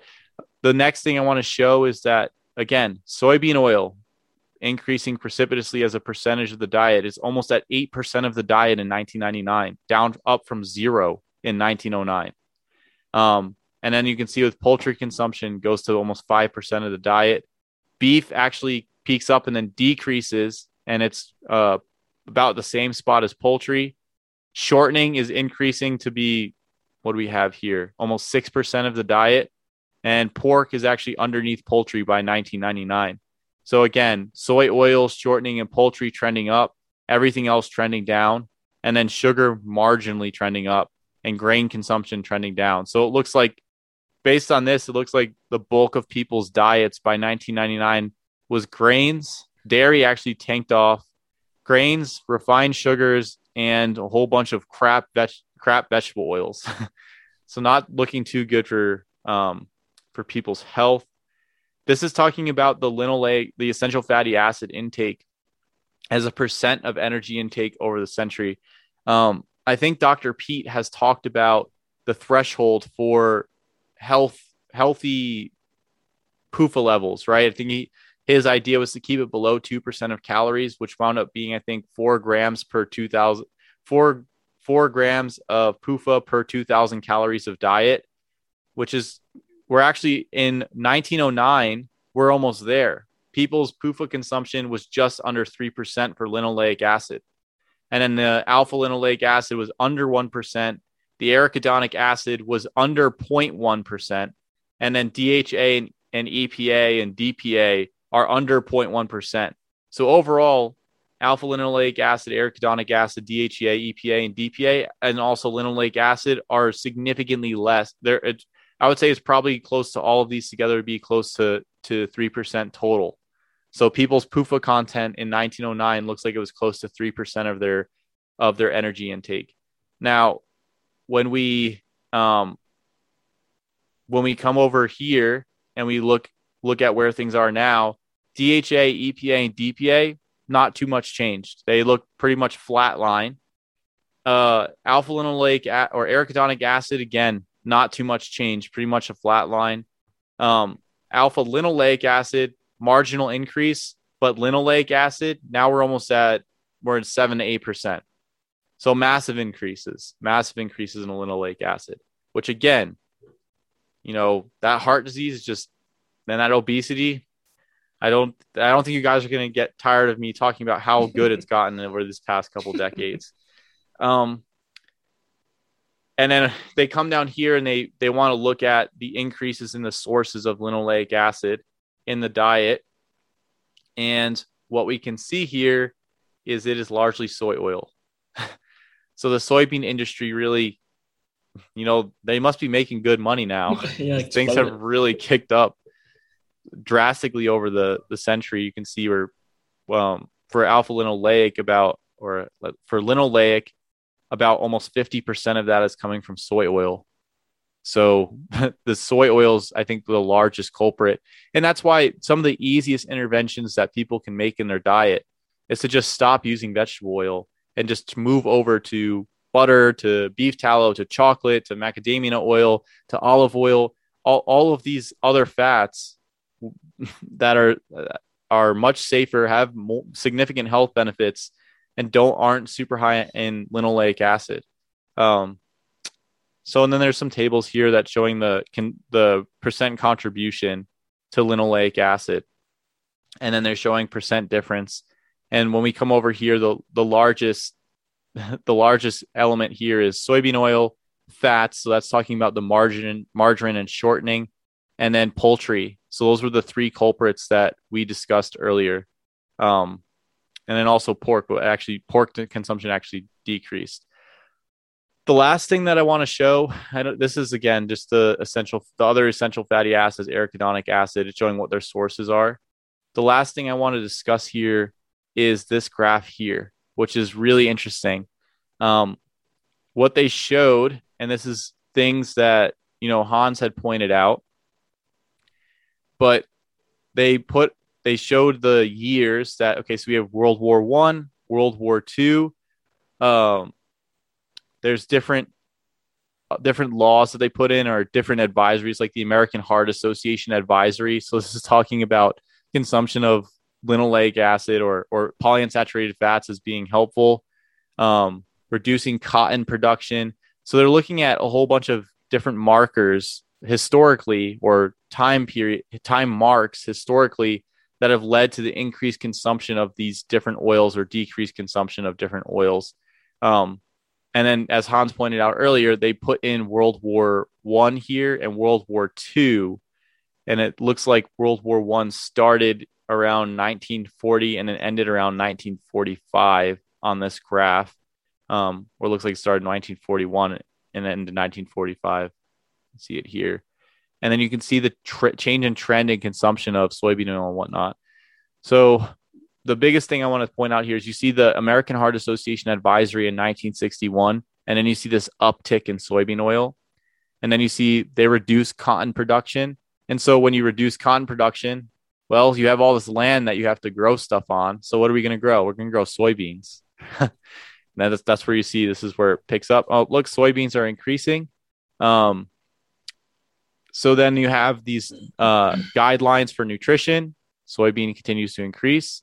More dietary guidelines. Soybeans continue to increase. And that's what you see as recommendations in these guidelines is saturated fat should be less than 10% of calories. Grain should make up the bulk of the diet. And the vast majority of your fats should come from omega-6s and polyunsaturated fats because they're heart healthy. And so it's just interesting to see these different timelines and then the trend in soybean oil consumption, especially compared to the other oils. So as you can see, coconut oil, after the American Heart Association advisory, coconut oil is just like by 1971, and we're at 0, just become absolutely nothing. Olive oil, again, at the bottom of the barrel here. Soybean oil just precipitously rising. So I think we have some idea of the culprit behind obesity, diabetes, heart disease, and a lot of these chronic diseases, especially if you consider some of these trends. But I really think that the biggest culprit here overall is going to have to be the 3% increase in sugar consumption. So I think that we should all go on keto diets. That's my biggest takeaway from the from this paper. At least you're going to adapt in 7 days. True. I think we should go on plant-based keto diets that are high in vegetable oils to protect our hearts. And phosphorus and non-heme iron. Perfect. And add in some iron shinies. But it was interesting how they talked about, or they showed in the graph that the coconut oil tanked. So that's kind of like when Ansel Keys, I think, maybe it was around that time when they said like fat's bad, specifically the saturated fat. So the first fat that they eliminated was coconut oil because that's the one that's the highest in saturated fat. And a few years ago, there was this massive coconut oil craze. So it's funny, like that was the biggest culprit. And now it made like this revolutionary return, like the first saturated fat source they brought back. It's kind of like funny, like those two opposites. But now people say like, okay, well, coconut oil is good for you, but all the other saturated fat is still bad for you. Yeah. It's kind of silly, right? That always makes me laugh too when they talk about like even in the research, it's like, well, this lard is a high saturated fat. It's like, okay, it's also high in PUFA and MUFA. It's like, if you look at all the different fats, like even beef tallow is mostly monounsaturated fat. I think it's like 40% monounsaturated, like 3% polyunsaturated, and then the rest is saturated. So it's largely monounsaturated, and a lot of their narrative is for monounsaturated fat. So if anything, and then the other thing too is beef tallow is quite high in stearic acid as a saturated fat. And stearic acid in the literature has actually been praised as being cholesterol neutral. So it's like you can't vilify beef fat for being a high saturated fat when it's mostly monounsaturated or largely monounsaturated, which is, according to their narrative, beneficial. And then on top of that, the one of the main saturated fats that it has is stearic acid, which is also considered cholesterol neutral in the literature. So it's like it doesn't even fit their own narratives. And same thing with chocolate. Like chocolate's fatty acid content is mostly or largely monounsaturated, low PUFA, and then it's very high in stearic acid. Yeah. So the biggest culprit that I guess they can say something about is butter, because butter has and even with butter, like it still has monounsaturated fat. It's quite low in PUFA. And then the FDA reversed their stance on cholesterol to a large extent, where they said, okay, the cholesterol isn't necessarily a culprit, it's saturated fat. But then butter's palmitic acid content isn't that high compared to some of the other fats. So I think the worst one for them would probably be palm oil. Yeah, I don't think they have any leg to stand up because they already redeemed coconut oil. And there's so many studies that shows that full fat dairy specifically and dairy fat has very good health benefits. Yeah. So I had a whole article on like the benefits of dairy fat specifically. So now so saturated fat causes all kinds of problems, but that excludes coconut oil and butter. And we're talking about the benefits of like beef fat because of the high stearic acid content and all of the other fatty acids. So that leaves us with saturated fat, not bad. But I actually wanted to talk about, I wanted to show studies of specifically this topic, how they discusses that saturated fat is not the bad guy. But if we completely forgot, I'll probably do that next week. And I also didn't get time to look at the evidence and the biotin absorption that we discussed last week. I forgot, and I'm taking a detox. So I'm kind of like not doing much. So I have. So you're just drinking juices, right? You're on a juice detox. No, actually, I'm having no juice at all, actually. But really? Actually, I'm having a little bit. I'm having about a cup because, as I mentioned, my weight's dropping actually quite fast, and I don't want it to drop too fast. But now I've added a little bit of juice and some MCT oil. So, I don't want too many variables. So I'm still limiting my calories to about 2,500, 2,600 and going to see what happens. But yep. Anyway, let me dive into my study. Let me see if I can find it. So there was this interesting one that looked at the role of autophagy and thyroid hormone in the pathogenesis and treatment of NAFLD. And a lot of people associate autophagy. I'm just going to say autophagy, because like it's faggy and it's like automatic faggy. That makes the most sense to me, right? So, because it automatically eats whatever. It's like, that makes a lot of sense. So autophagy is usually associated with fasting, and thyroid is associated with non-fasting because fasting lowers thyroid hormones.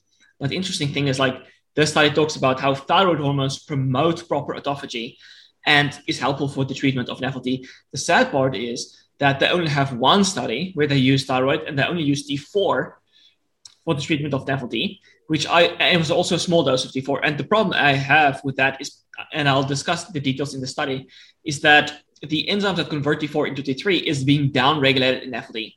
So T3 is the active form, but they give the people the inactive and they want the people to automatically convert as they need T3. But the liver is compromised, so they can't actually produce enough. Regardless, they actually did find benefits by using only T4.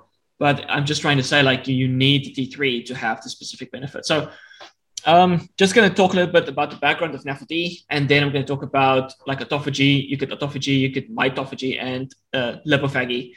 And then I'm going to talk about the thyroid. So non-alcoholic fatty liver disease is the most common prevalent chronic liver disease worldwide. It comprises simple steatosis and non-alcoholic steatohepatitis, which is inflammation of the liver, which can further progress to cirrhosis and hepatocellular carcinoma. So you talked about this last time, is that just because you have NAFLD doesn't mean you have liver inflammation, but that the fatty liver can progress into inflammatory state, which is the NASH. Then we discuss how thyroid hormones simultaneously regulate lipophagy, mitophagy, and mitochondrial biogenesis to increase beta oxidation of fatty acids and reduce steatosis in the liver. So other known causes of liver steatosis, such as viral hepatitis and medications, I'm just reading this because I found it interesting, was tamoxifen, which a lot of people use, I think, as, like I said, estrogen blocker supposedly, but it does have estrogenic properties actually. So that can cause NAFLD and like liver problems. Amiodarone, which is amiodarone. A heart antiarrhythmic. Exactly. Thank you, my nurse. We use that every day. I literally give that to people every day in a drip. And then we have methotrexate. These names is just methotrexate. Yeah, man. You're on top of your shit. So it's basically I give these drugs almost every day, man. That's a cancer medication, right? That's the last one. That or rheumatoid arthritis. Okay, because it suppresses the immune system, right? Uh-huh. All right. So it's good to have a nurse on board. You make me embarrassed. I'm just gonna leave the naming to you. I'm just gonna like talk in blank, and you just fill it in for me, like as I go along. Sounds good. I got you covered. All right. So the presence of NASH and fibrosis are also strongly associated with increased risk of cardiomyopathy and arrhythmia, chronic kidney disease, sarcopenia, and other extrahepatic malignancies. So I talked about last time the sarcopenia, that if you have fatty liver and it progresses to something worse, that can result in sarcopenia and muscle loss. There's an inter-organ communication between the liver and like the muscle, and basically all organs. So going forward, we have autophagy, we have lipophagy, and we have mitophagy. I just highlighted a bunch of stuff so I can look smart, and we can just go on. And Just kidding. So this is actually interesting. Autophagy also serves as one of the main mechanisms to remove damaged organelles, such as the mitochondria, peroxisomes, lysosomes, and the endoplasmic reticulum, and degrade them into small molecules that can serve other cellular functions to lead to resynthesis of organelles and formation of new structures within the cell. So it's basically, it breaks down the structures into like amino acids, fatty acids, those kind of stuff that the body can reuse again. That's the normal function it's supposed to have. There are approximately 20 autophagy-related ATG proteins that subsequently participate in the formation of the phagospores and their maturation in the autophagosomes that fuse with the lysosomes to form autolysosomes. So I think they also talk about like the whole process of autophagy starts in the endoplasmic reticulum again. So this is where TUDCA can be very important, because like if you have damage to the endoplasmic reticulum, there won't be sufficient or proper autophagy going on. And then you have like an accumulation of damaged cells and stuff. So TUDCA can help actually with autophagy. So maybe using thyroid with TUDCA will be very beneficial for solving your liver problems. Before you go on, I just want to mention that one of the mechanisms of omega-3's lowering of LDL cholesterol or VLDL cholesterol was by causing issues inside the endoplasmic reticulum with apoprotein B100.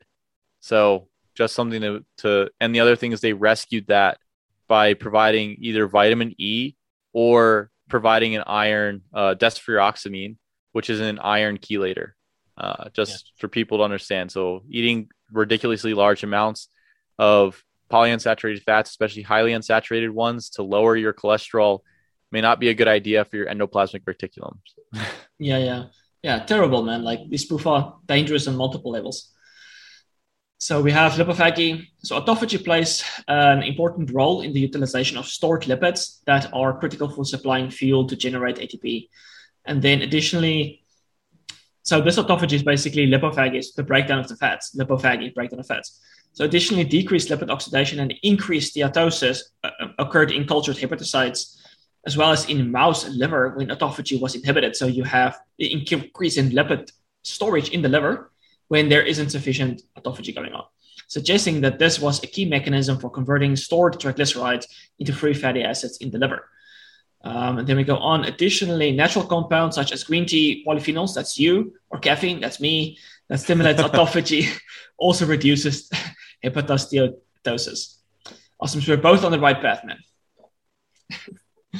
Awesome. So mitophagy, which is just basically the breakdown of mitochondria. Mitophagy is a critical quality control process to eliminate mitochondria damaged by ROS and prevent the initiation of an inflammatory response or apoptosis. So first of all, you don't want to eliminate ROS. ROS is still very important for natural processes signaling, like insulin signaling, for example. So you need ROS, but excess ROS is bad. And especially if like there is a lot of polyunsaturated fat in the vicinity or in the cell membranes, especially along the electron transport chain where most of the ROS is being produced, that's going to cause a lot of problems. So dysregulation of autophagy in NAFLD. So patients with NAFLD have impaired autophagy. First, there can be decreased autophagosome and lysosome fusion due to the increased expression of Rubicon, a negative regulator of the autophagosome lysosome fusion, and decreased expression and or function of the autophagosome lysosome fusion snare complex. So lysosome function can also be impaired due to decreased level of lysosome protease, leading to decreased lysosomal degradation. So impaired degradation of fat, impaired proper autophagy, the closure, basically what they're talking about, impaired fusion. Additionally, autophagosome biogenesis itself can be impaired proceeding in the conjunction with late-stage autophagy block. So here they have a graph.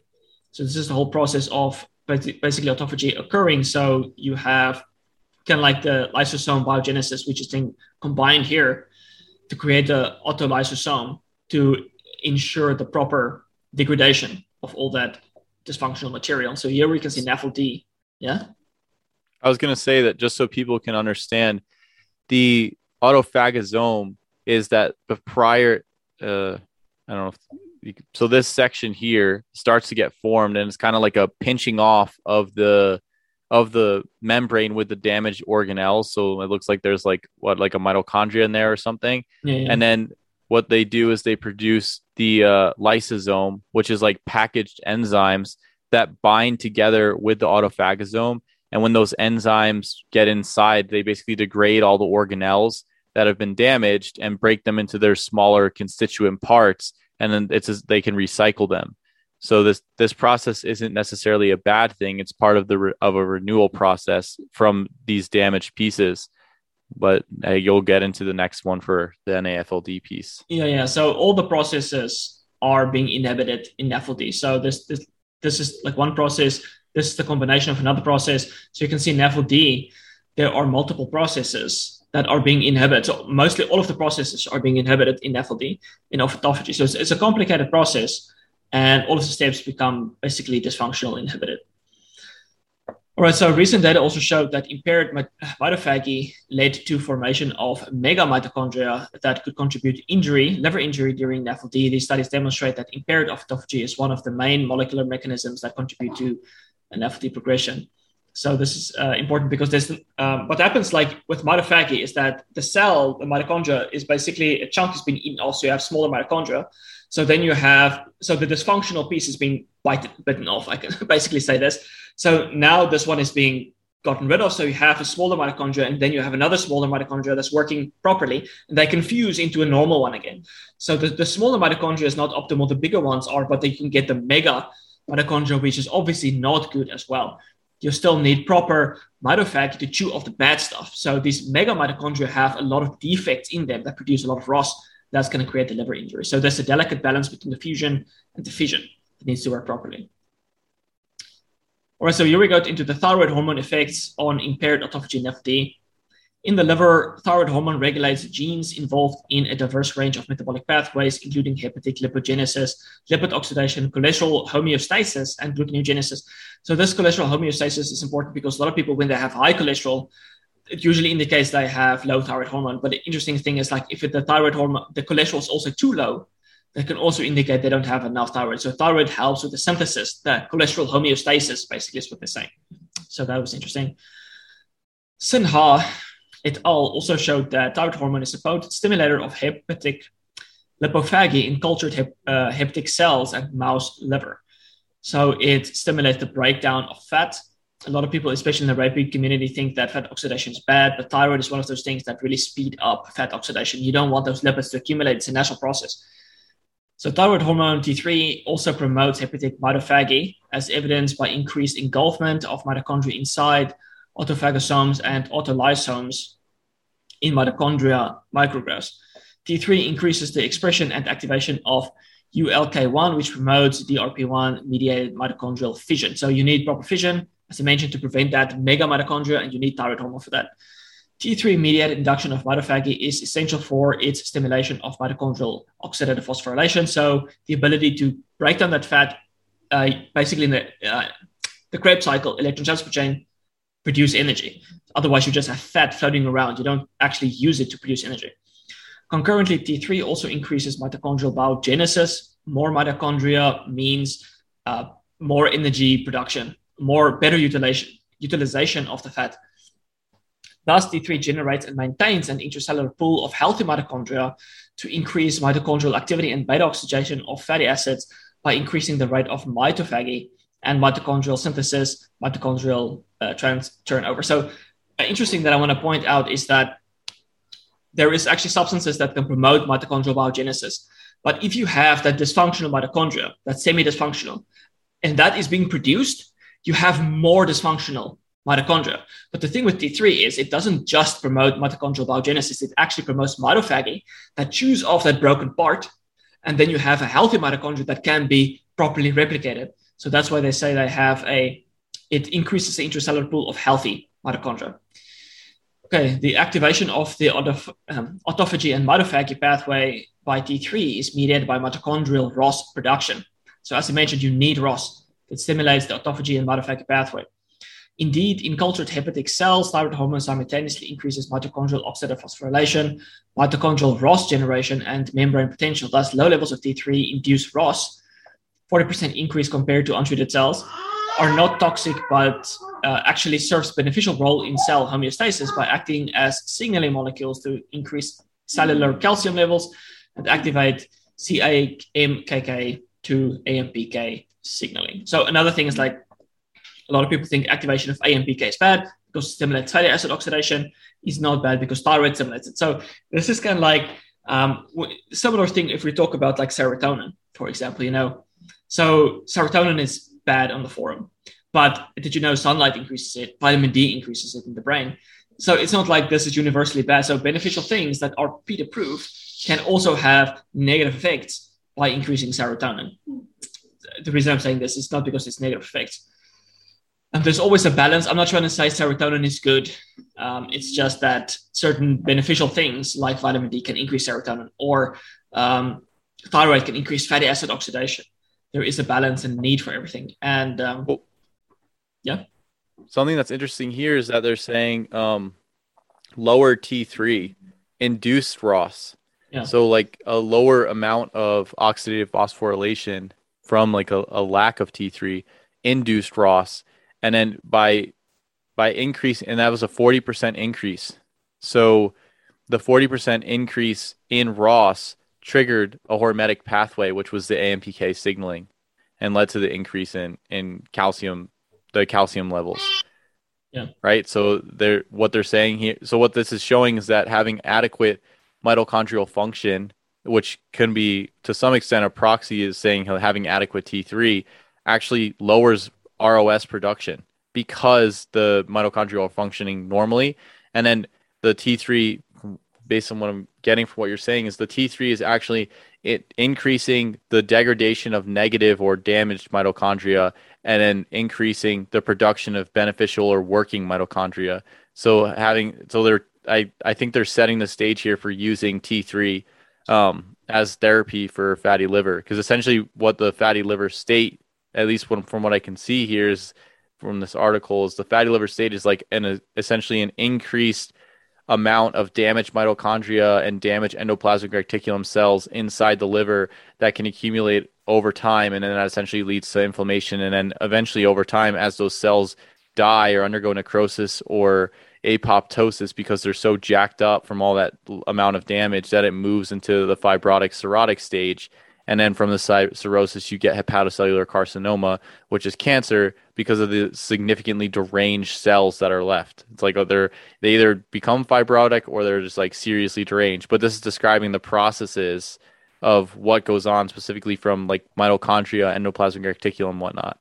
Yeah. I think I messed that up talking about T3 inducing AMPK, but there are other studies that show that thyroid hormone does increase AMPK, but this study shows that low T3 induces AMPK.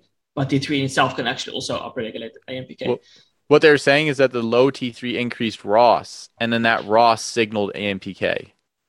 My bad. It's actually, I was right. I'm not correcting you. I was just saying I'm not correcting you because I don't think that you're wrong on what you said. I was pointing out here something tangentially separate, that it was that the having low levels of thyroid hormone function or having low levels of oxidative phosphorylation actually increases ROS. And this goes against the rate of living theory hypothesis, where you want a lowered metabolism because the lowered metabolism will slow your breakdown of X, Y, and Z. But what it's actually showing here is that an increased rate of metabolism, two things. What it's showing here is that a lowered rate of metabolism is increasing ROS, or increasing damaging compounds that has to trigger a hormetic pathway to basically recover the damage. However, what you're showing if you scroll up a little bit, that the increased oxidative phosphorylation from T3 on the mitochondria actually increases healthy mitochondrial production and increases the breakdown of damaged mitochondria, thus overall increasing mitochondrial turnover. So having adequate metabolism, having adequate oxidative phosphorylation is actually the key here to solving the problem, because it lowers the ROS. And while it can increase ROS to some extent, it seemed like that the lowered T3 levels and lowered oxidative phosphorylation increased ROS to 40%, so almost 1.5 times, which is a lot. Yeah. That's beautifully explained. I also wanted to mention that the T3 can increase uncoupling, which is also a way that it basically lowers ROS. So there's multiple ways that it can be beneficial against Basically, the ROS causing oxidative stress. But as I said, like ROS acts as a signaling molecule, as you also said. Yeah, there's an amount. It's not that you want zero. Yeah. So interestingly, T3 also induced the expression of several proteins that contribute to the induction of lipophagy and mitophagy mitochondrial biogenesis. So estrogen-related receptor alpha is an orphan nuclear receptor that is transcriptionally induced by T3 in a PGC1 alpha dependent manner. So I thought that was quite interesting that the T3 can increase a type of the estrogen-related receptor alpha. Anyway, moving on. Apart from T3, other thyroid hormone metabolites such as T2 also mediate hepatic autophagy, but that's not important. You don't have to supplement T2 because your body can automatically convert T3 into T2. I just wanted to mention that. Or you could take desiccated thyroid, which I think has both. Yeah, like there's so many metabolites actually of the thyroid hormone, so it will have all of those. Both thyroid hormone and mitophagy inhibit the overactivation of NLRP3 inflammasome. NLRP3 inflammasome is an intracellular multiple complex activated in response to pathogen-associated molecular patterns or damage-associated molecular patterns to increase secretion of pro-inflammatory cytokines. So loss of this pathway results in exacerbated endotoxin-induced liver inflammation and damage. So this study, or at least they're basically showing here that T3 protects the liver against endotoxin-induced damage. And the lower T3 levels you have, the worse endotoxin is going to wreak havoc on your liver. So T3 downregulates the expression of microRNA 31, 155, and 222 to increase the gene and protein expressions of superoxide dismutase and 1 and 2. So another way that it prevents damage from excess reactive oxygen species, which then decrease ROS levels and prevent excessive activation of this inflammasome. In addition, T3 downregulates the endotoxin receptor, toll-like receptor 4, NF-kappa beta pathway to decrease inflammation. So overall, it not only improves mitochondrial function, it protects against ROS, it protects against endotoxin-induced liver inflammation, and it lowers this basically NLRP3 inflammasome, which is involved in molding. Sorry. Yeah.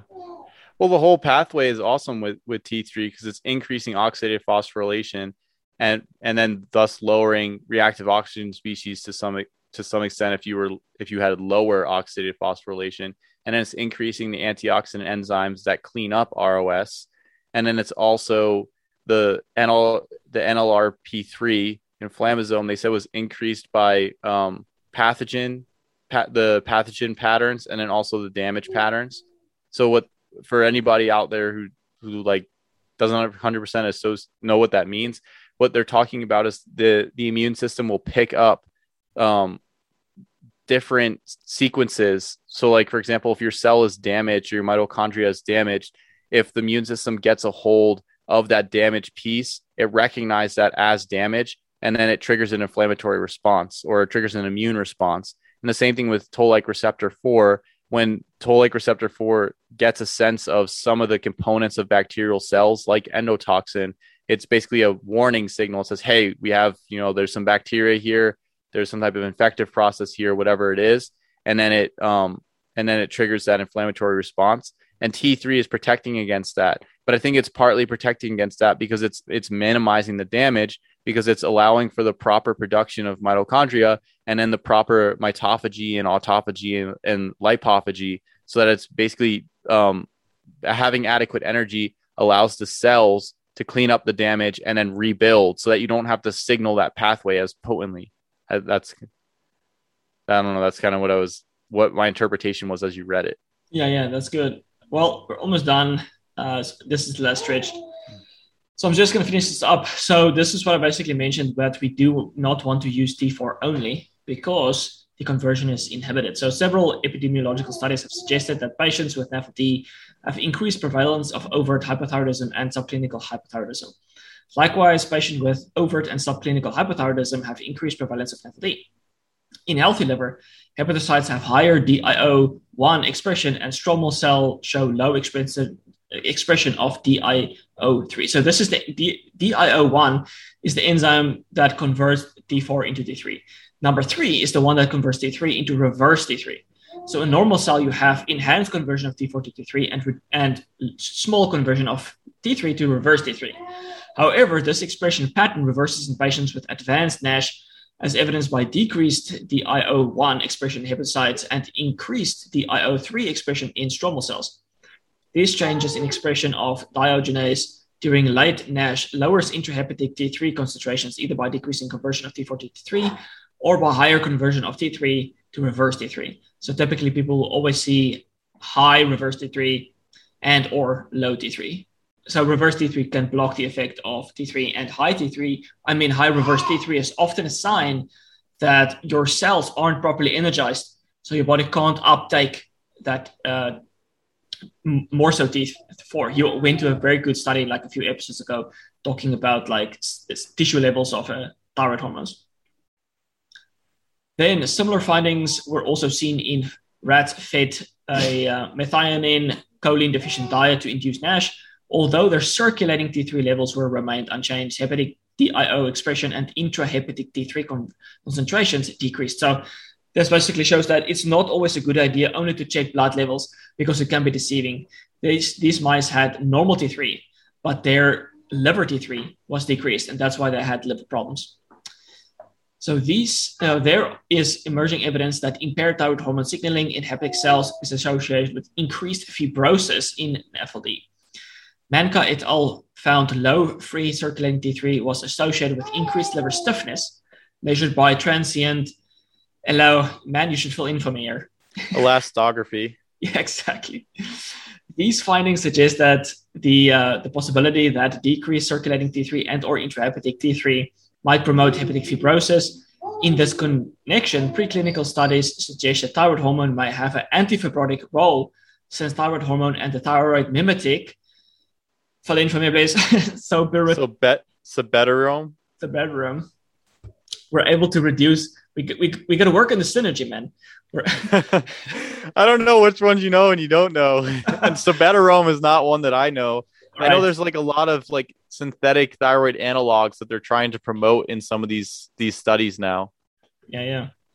All right. So that drug, we're able to reduce liver fibrosis.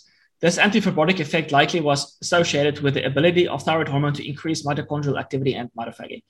So very interesting stuff. A lot of people also have liver fibrosis. I don't think this is very different to scalp fibrosis, and the thyroid can be helpful for that. Maybe more so for the liver than the scalp. Anyway, unless maybe, I don't know if someone have actually tried applying T3 directly on the scalp and saw if that actually can like reduce some of the fibrosis, not necessarily result in regrowth, but just like make the scalp more supple. Yeah. So this is interesting. It's interesting though that they say that like increased mitochondrial activity and mitophagy and whatnot is the mechanism that protected against fibrosis, which would lead to fibrosis being not only some type of inflammatory pattern, but some type of energetic deficit, which you could argue is based on this study is they go hand in hand. Yeah. Okay, this is the last quote that I'm going to read because it's the only thyroid study that I discussed. So patients were treated with a daily dose of T4, and I think the dose was very small,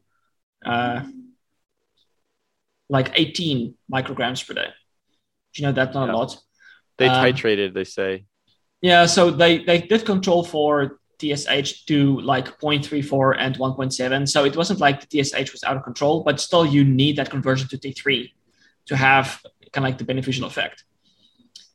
So they increased it to have the TSH level between these values. And then after patients were treated with T4 for 14 weeks, we found that intrahepatic liver content decreased by 12% relative to baseline. So the reason why I think the fat content only decreased by 12% is because there was impaired conversion of T4 to T3. And I would like to see a study where they use T3 instead. So I mentioned this in a previous podcast that they were giving people niacin up to, that they also tethered up the dose over the months. And I think it was like after 10 months or something like that, they had about a 50% decrease in liver fat by using niacinamide. And I think you will have the same benefits from niacinamide because the mechanism is mostly by increasing NAD. So that's it for this study. That was a pretty good one. It was dense, but it was good. There's a lot of jewels in that study. Yeah. I shouldn't say it's a study. It's more like a summary of multiple studies, like a review. That was very interesting. Yeah, there's a lot of good stuff in there. I might want you to send that to me.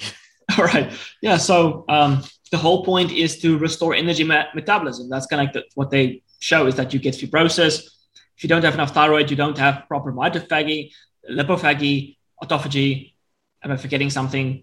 Mitochondrial biogenesis. Yeah. So thyroid hormone will make sure that your cells are healthy, producing energy, signaling normally, preventing the fibrosis, munching up all that fat stored in your liver.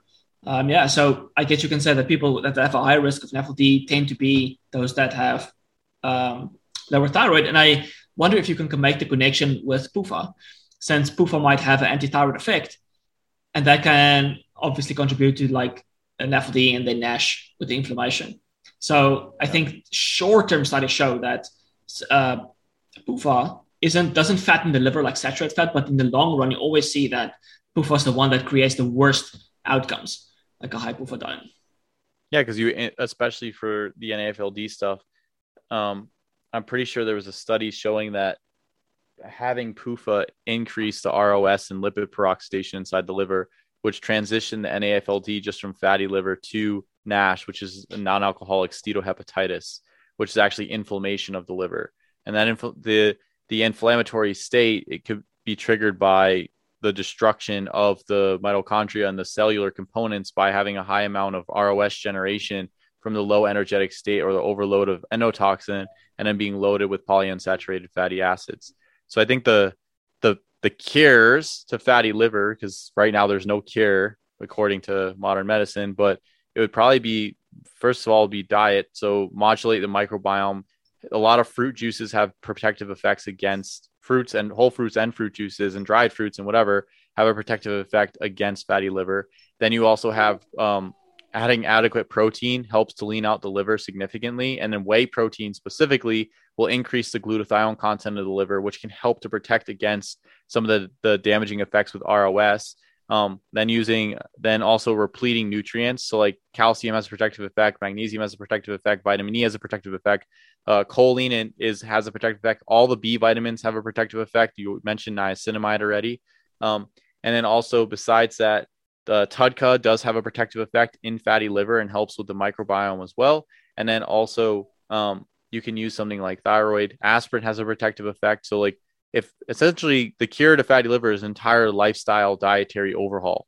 That's really what it is. There's not going to be some silver bullet magic drug that's going to come out and like, maybe it'll take the fat out of your liver, but like, I don't think it's going to cure the problem overall. Like, you're not going to continue to, go have your, whoever it is, the 64-ounce slushy, and a whole bunch of fries from Mickey D's, and then take like 500 milligrams of niacinamide every day, and then your fatty liver cured. It's going to be like, I think most of it will be through dietary means. And there's a lot of anecdotal reports of people curing or eliminating fatty liver based on a pre and post ultrasound, just doing dietary changes. And then obviously, as you mentioned throughout the study, thyroid hormone can be a potent aid to this entire process. So you could use something like natural desiccated. And then even they use only in the T4 therapy. And I think that was mentioned that was in type 2 diabetics. So they already had like severe metabolic dysfunction, and they still saw a decrease in liver fat. And I highly doubt that they changed their diets, because in most of the clinical studies, especially because the way that they went about the thyroid hormone supplementation was to just titrate TSH between 0.37 and 1.4 or 1.14, whatever it was.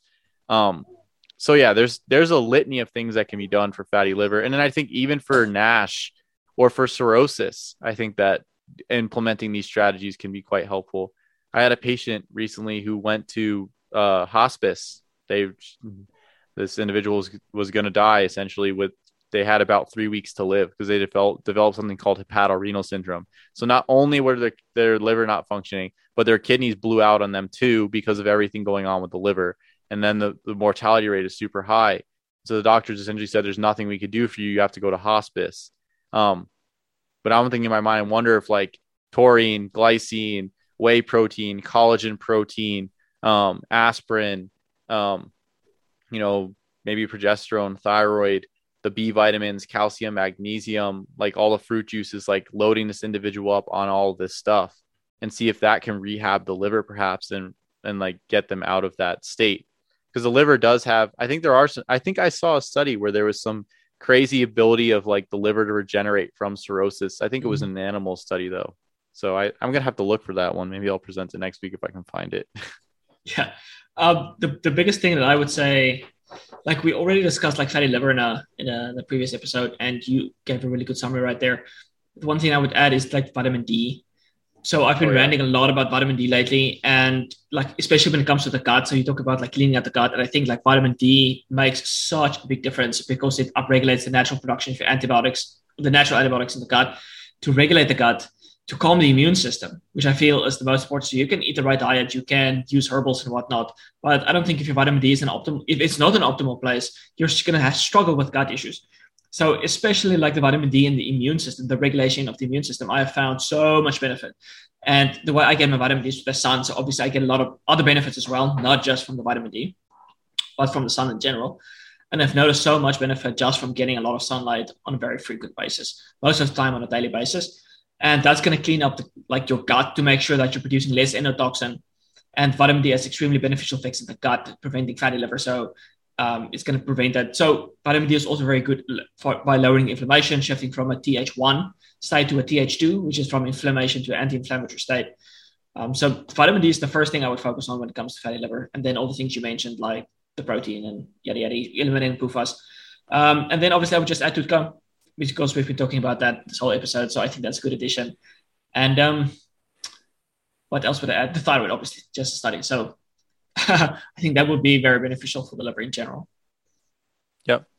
Yeah, it's a whole litany of things. It's a plan or a protocol rather than just this one super special compound. Yeah, except vitamin D is a super special compound. Well, yes. Yeah, I'm just kidding. Well, vitamin D is actually rat poison. It's like you with vitamin D is like me with a water buffalo. It's never gonna end. I just think it's just crazy to me. Like it's just like I can't help it. You know, like I'm from New Jersey, so I have like a little bit of sarcastic humor. So that's like I try not to do it too much because I feel like depending on where you're from, like some people don't appreciate the sarcasm as much. Like my mom used to hate that I was so sarcastic about things. But yeah, I think that it's just like some of the things are so absurd. Like I feel like the only way to like is to just make fun of it a little bit. It's like like the vitamin D or like the vegetable oil stuff, like looking at that study, like looking at the trends, then looking at trends in disease and just but it's the sugar, you know, it's just I don't know, I get a kick out of it. It makes me laugh a little bit. No, if it's offensive to anybody, you know, we'll tone down the sarcasm, but yeah. Awesome. I really enjoyed this. There was really good studies that we discussed. Is there any parting words, any farewell things you want to say to the audience? Just, you know, keep adapting to your circumstances and do the best you can with what you got. Oh, man, well, I hope you get your sleep sorted, your energy sorted. Hopefully, you know, what's the right words for this? Like, not crash. I don't want you to crash, man. I don't think I'm gonna crash. I think I'll be okay. I just it's just because after that one day, after I did like that because in the past I did that a lot when I was on night shift. I couldn't sleep, so I'd be like an hour of sleep and then my like 12 or 13 hour shift, and I feel like it definitely did crash me. But I feel like your body adapts and gets used to a new homeostasis where you're kind of like just being tired is just like normal.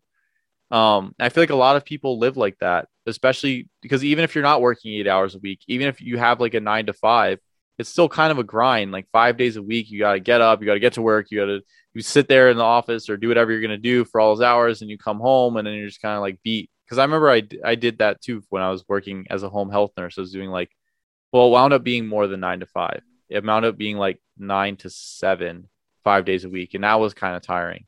So it's just, I don't know, you get it to the new homeostasis.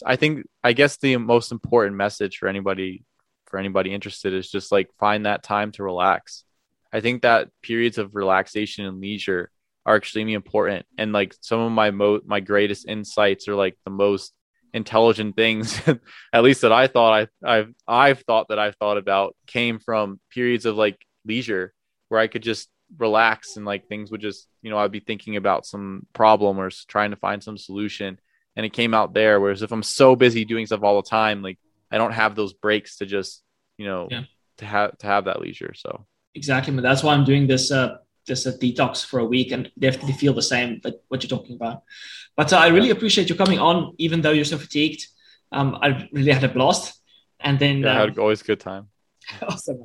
So thanks for listening, guys. We really appreciate it. Please leave positive reviews wherever you are, and see you in the next one. Cheers, guys.